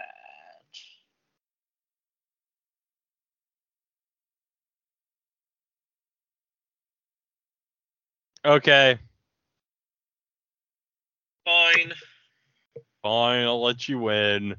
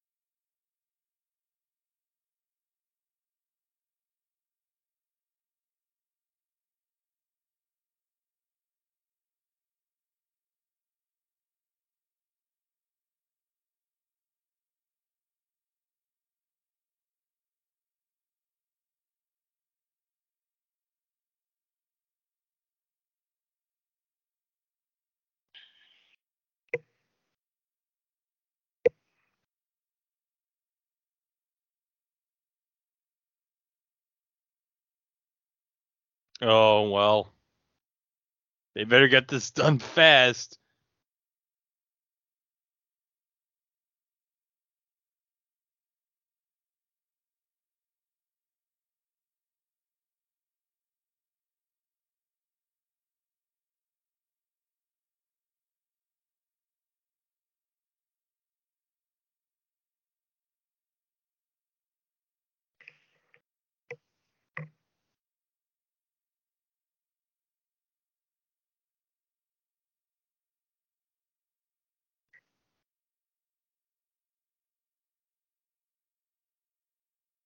Oh.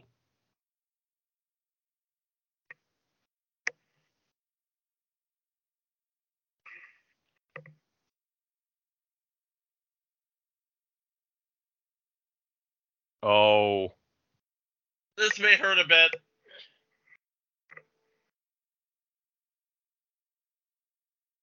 Now that was new.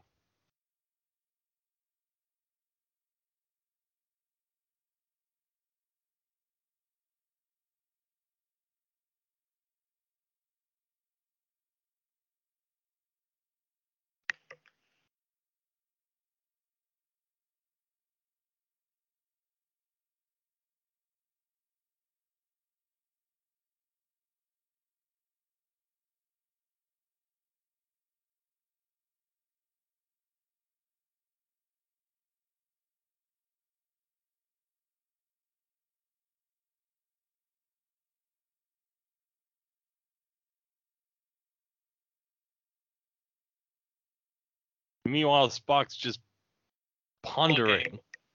Yeah. And by the way, this scene coming up right here, not in the theatrical version. Spock's crying, yeah.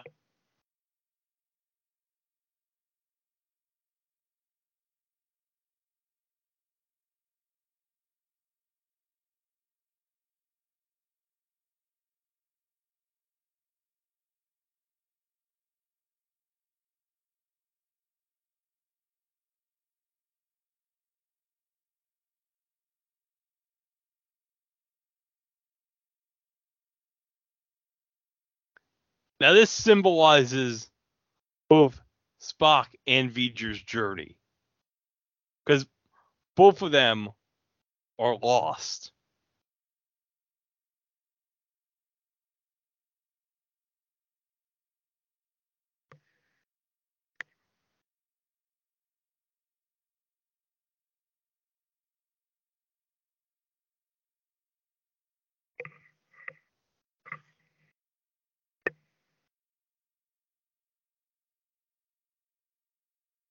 That's why he's looking for the Creator.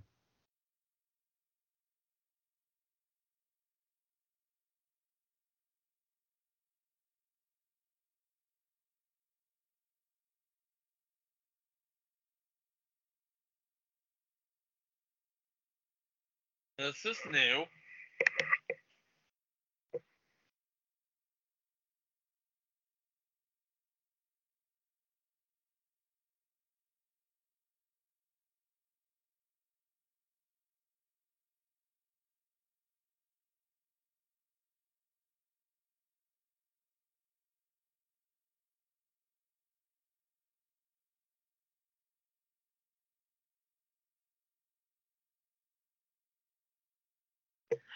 Now these beams of light here, they're going to form a bridge to V'ger.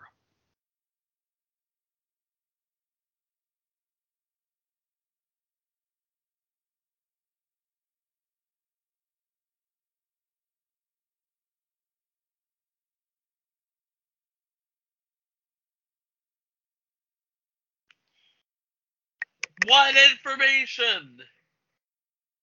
That's what we're all trying to figure out.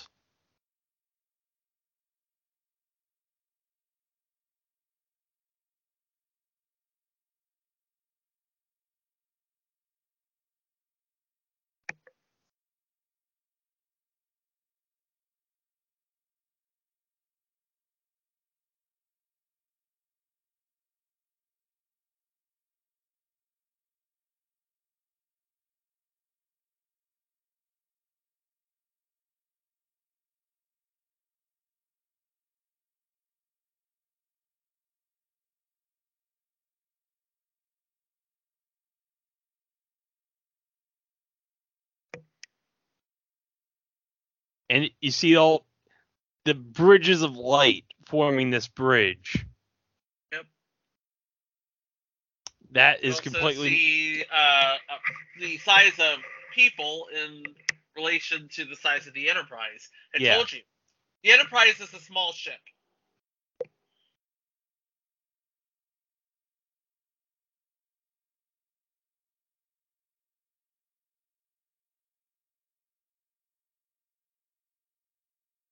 Well,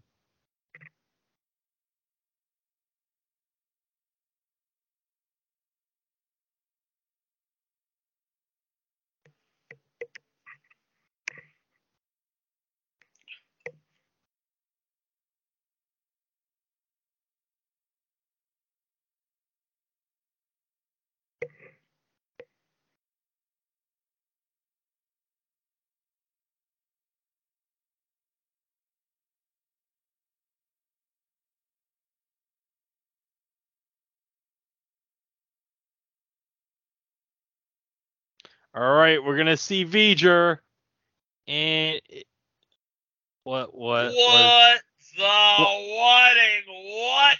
It's a set. What? It's a satellite.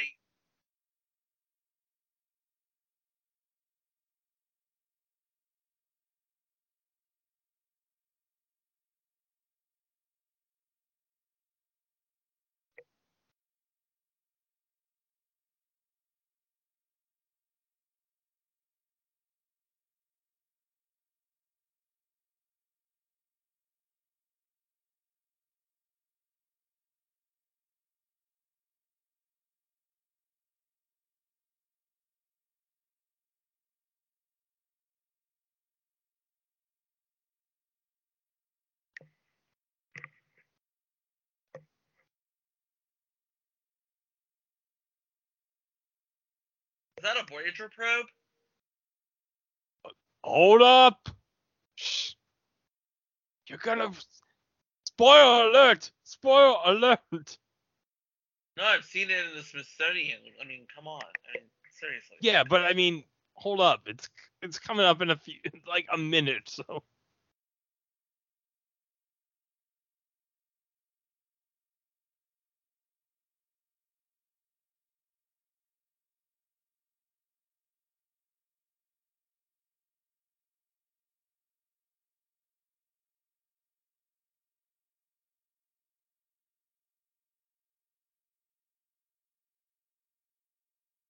Oh. Huh? Huh?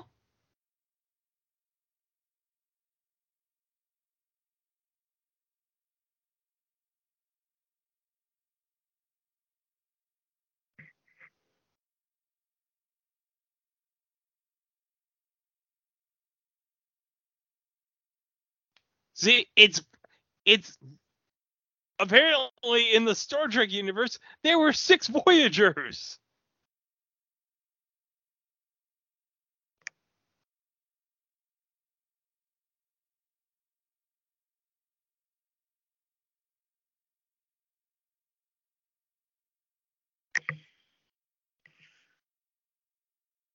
Little bit.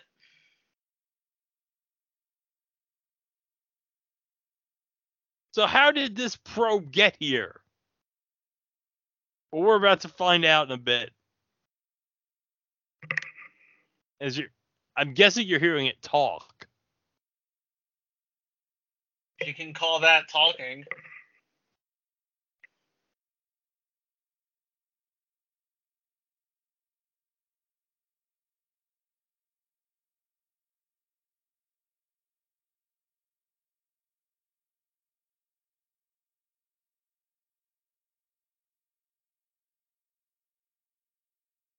So it fell into a black hole, emerged on the other side of the galaxy, and fell into the machine planet's gravitational field.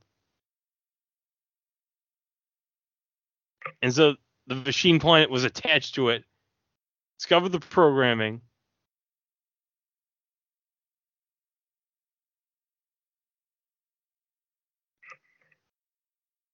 and returned it to the creator, which we are at right now.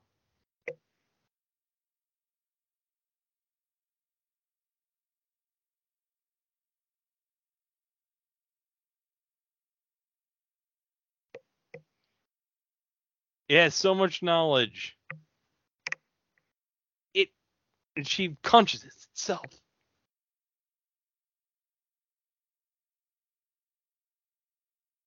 Yeah, that's what it. Yeah, I'm a living thing now, bitch. Yeah, I'm a man now. I'm a man. I'm a man. I'm a big man.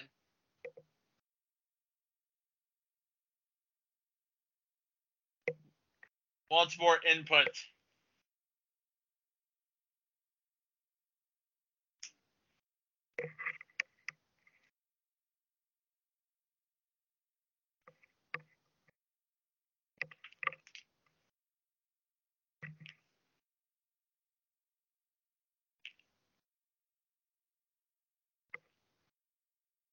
Yeah, no one's gonna remember something that's 300 years old.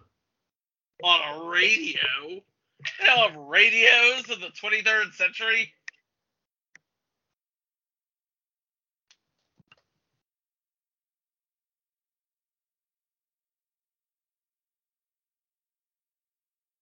radios.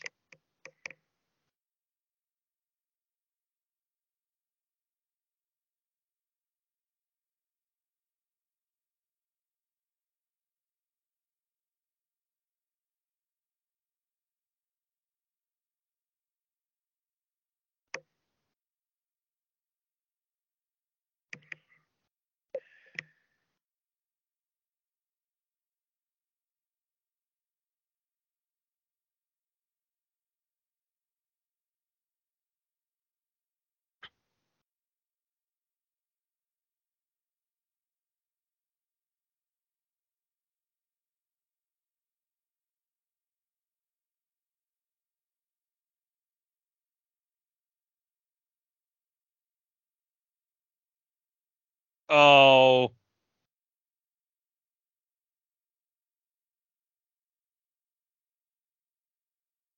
I think we just woke it up.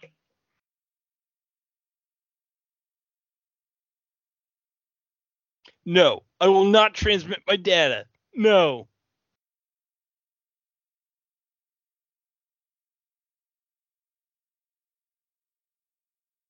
No. You can't.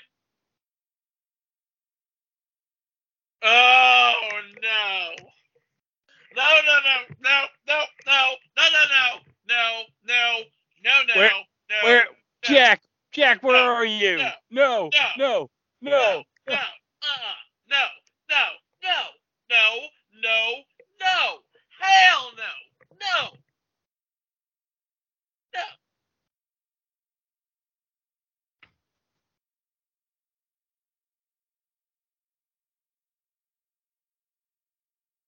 Oh. Uh-oh. How are we gonna do this? Oh, V'ger is like, nope. Like, I don't want to hear it. I don't want to hear it.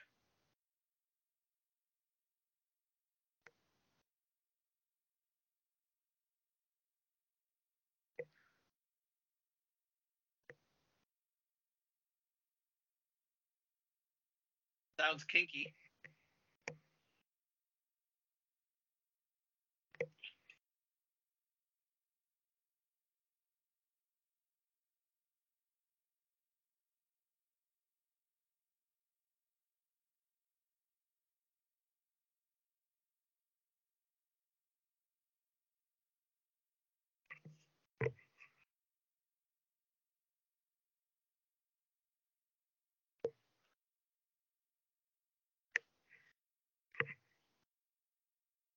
All right, group huddle.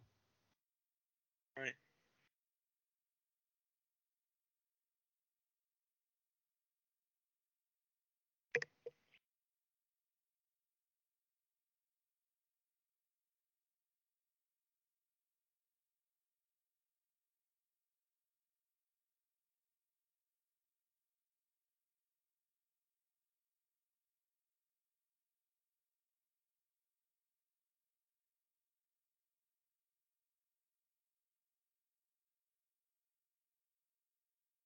Don't do it.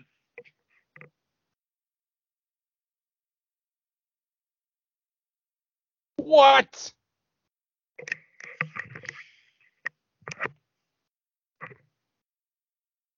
Oh no.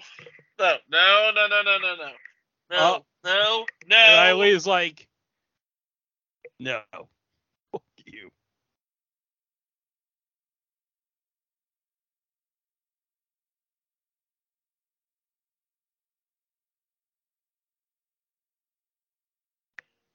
Not only does he know what he's. Not only does he know what that'll do, he's actively looking forward to it. Well, he said it as much as Kirk wanted the Enterprise. He's like, well, might as well do this.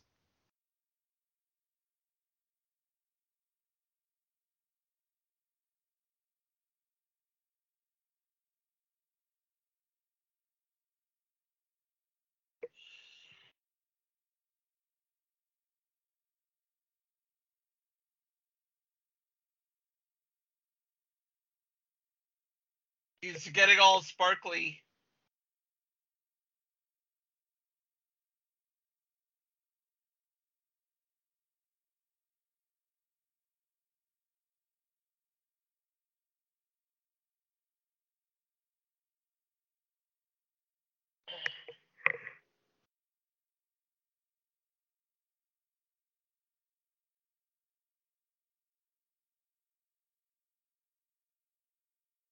Oh, will you two get a room already? Could you imagine? You watch this in 79 and thinking, man, I must have done a whole vat of acid before watching this.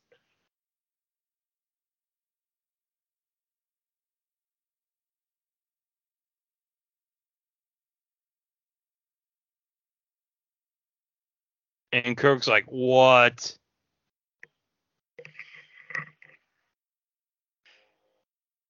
Mm.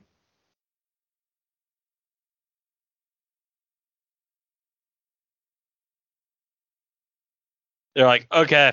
Okay, Let's- I'm gonna get out of here before this really turns creepy.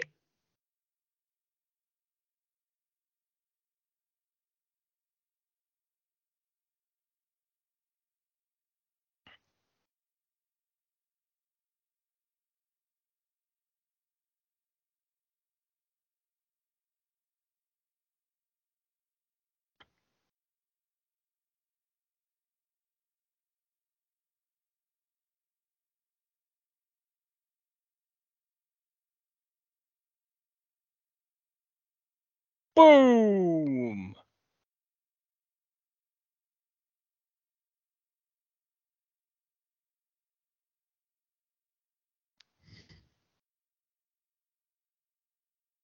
And there's the Enterprise out of it. As V'ger goes to wherever it went.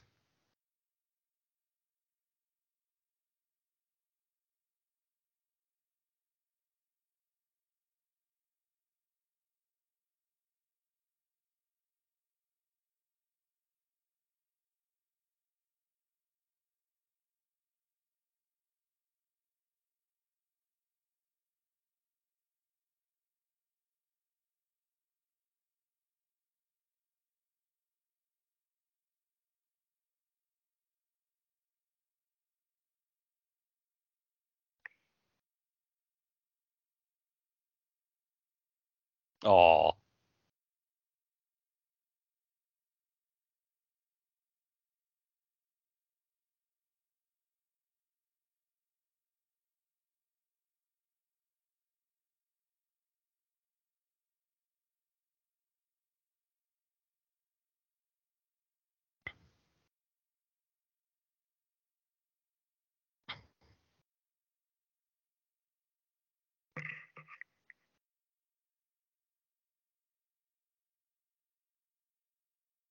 Oh?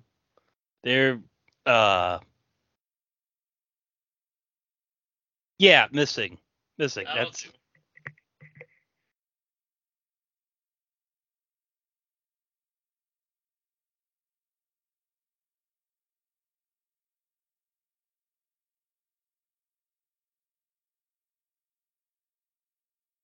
Spock's like, nope, I'm good.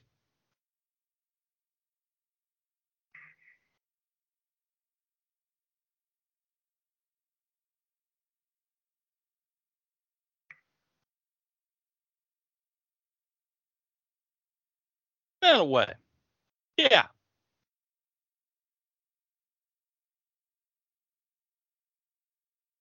And there goes the Enterprise on its next mission, Yes. wherever that may be. Then again, if you think about it, wherever that may be is pretty much part and parcel for this franchise. Yeah. And now, heading into Warp Drive. And now, wait for it. Wait for it. I'm waiting for it.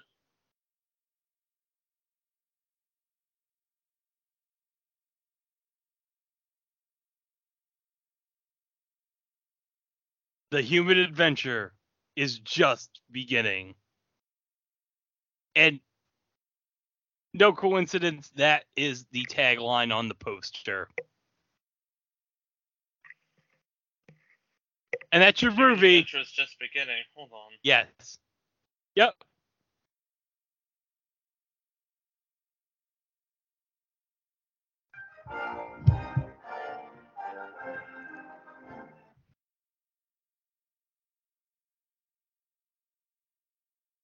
Isaac So we're- Asimov. Okay. Yeah, special consultant on this movie. Yeah, they went all out on this. They totally did. They're like, we're bringing this to the big screen, and well, we need somebody to explain to us the science stuff, I guess. Make it as scientifically accurate as possible. Definitely.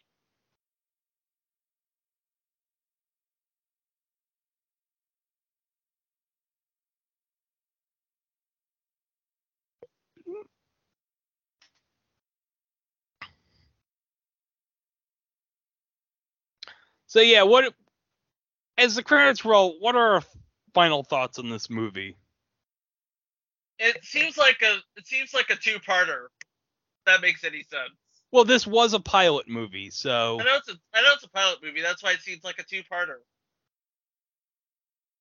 And it had a nice little flow to it. It got to where it needed to get to in the time it needed to get to it. yes.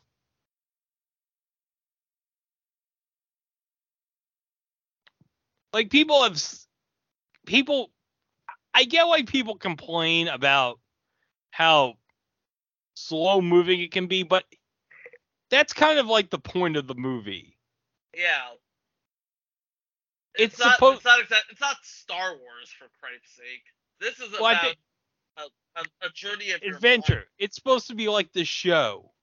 It's like the journey is the adventure. But it is understandable why they went the way they did for 2. Yeah.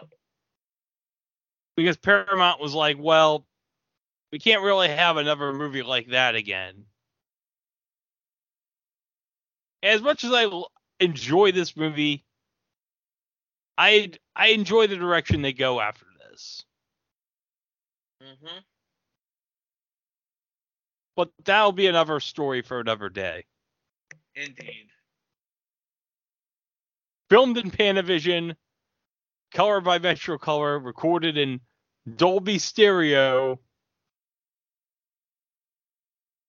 Made under the jurisdiction of IATSE. And now we get the credits for the director's edition right here. Right?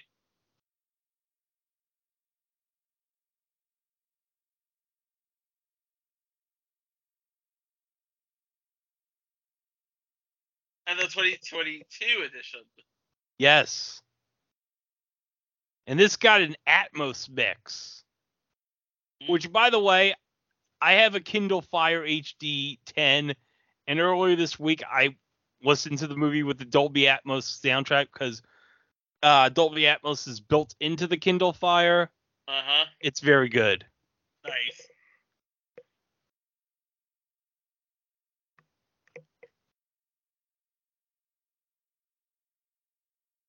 Copyright 2022 by Paramount Pictures Corporation. All rights reserved. Or Bob.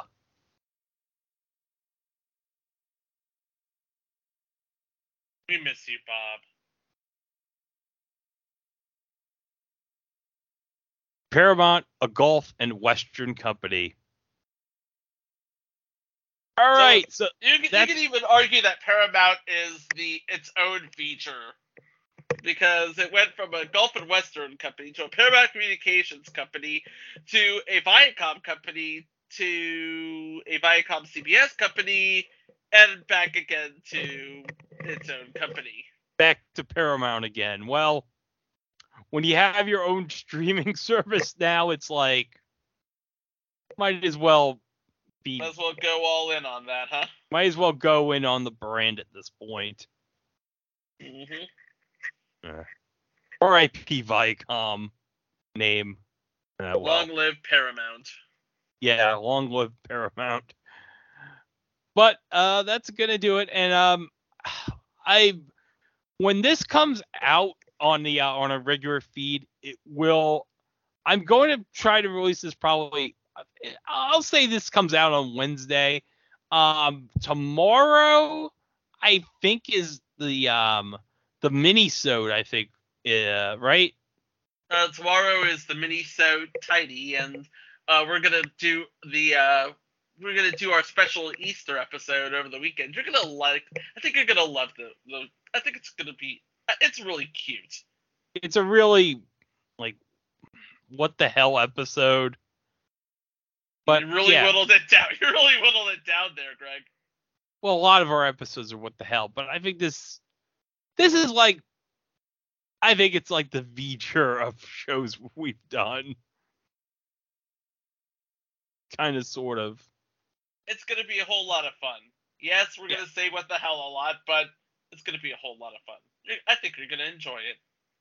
And then next week we kind of get back on course for Marvel Month, where we talk about well, can I hint at what the 2 shows are for next week? Well, let's just say one involves a high-profile remake of Dr. Dolittle. And involves Sulu in the Kelvin timeline. Let me try that again. We're live, pal. Yeah, oh crap. Anyway, like I said before, one involves a really, really high-profile remake of My Fair Lady. Yeah. And, as I said, Sulu from the Kelvin timeline is in it. Yep. And the other... It's another remake of Mr. Smith Goes to Washington. Except it's not Mr. Smith, it's Mr. Thanos. And, produced by Lawrence O'Donnell? Yes, that Lawrence O'Donnell. Yeah. That's probably going to be the most curious entry of all the ones we've done. Yep. Maybe. And that's going to be in the month to come as we celebrate both the release of Doctor Strange and the Multiverse of Madness at the beginning of May, and the premiere of Moon Knight, the first 3 episodes of which are on Disney Plus as we speak. Yes. How is Mark Spector gonna manage all these personalities in his head? Who knows? I don't know. Well, see, it worked for the lady on Orphan Black, but then again, that's another story. Yeah, but we're gonna do this again because we're gonna eventually do live shows for Star Trek's 2, 3, and 4 at a future date. So stay tuned and keep your eyes peeled on our Stream Lounge page. So we haven't done something on Stream Lounge for a while, so we're gonna do something. Keep at it. Just stay at itwasathingOnTV.com, and you'll stay up to date with everything going on the site. But until then, I'm Greg. That's Chico, and we're shutting down this captain's log, and we'll see you next time.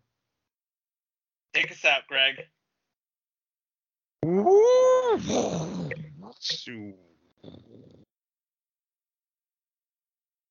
That's the best I could do for the ship. Yep. Going to warp drive. Too bad we weren't in a hurry. I could have done my Janeway. Get us out of here, Greg!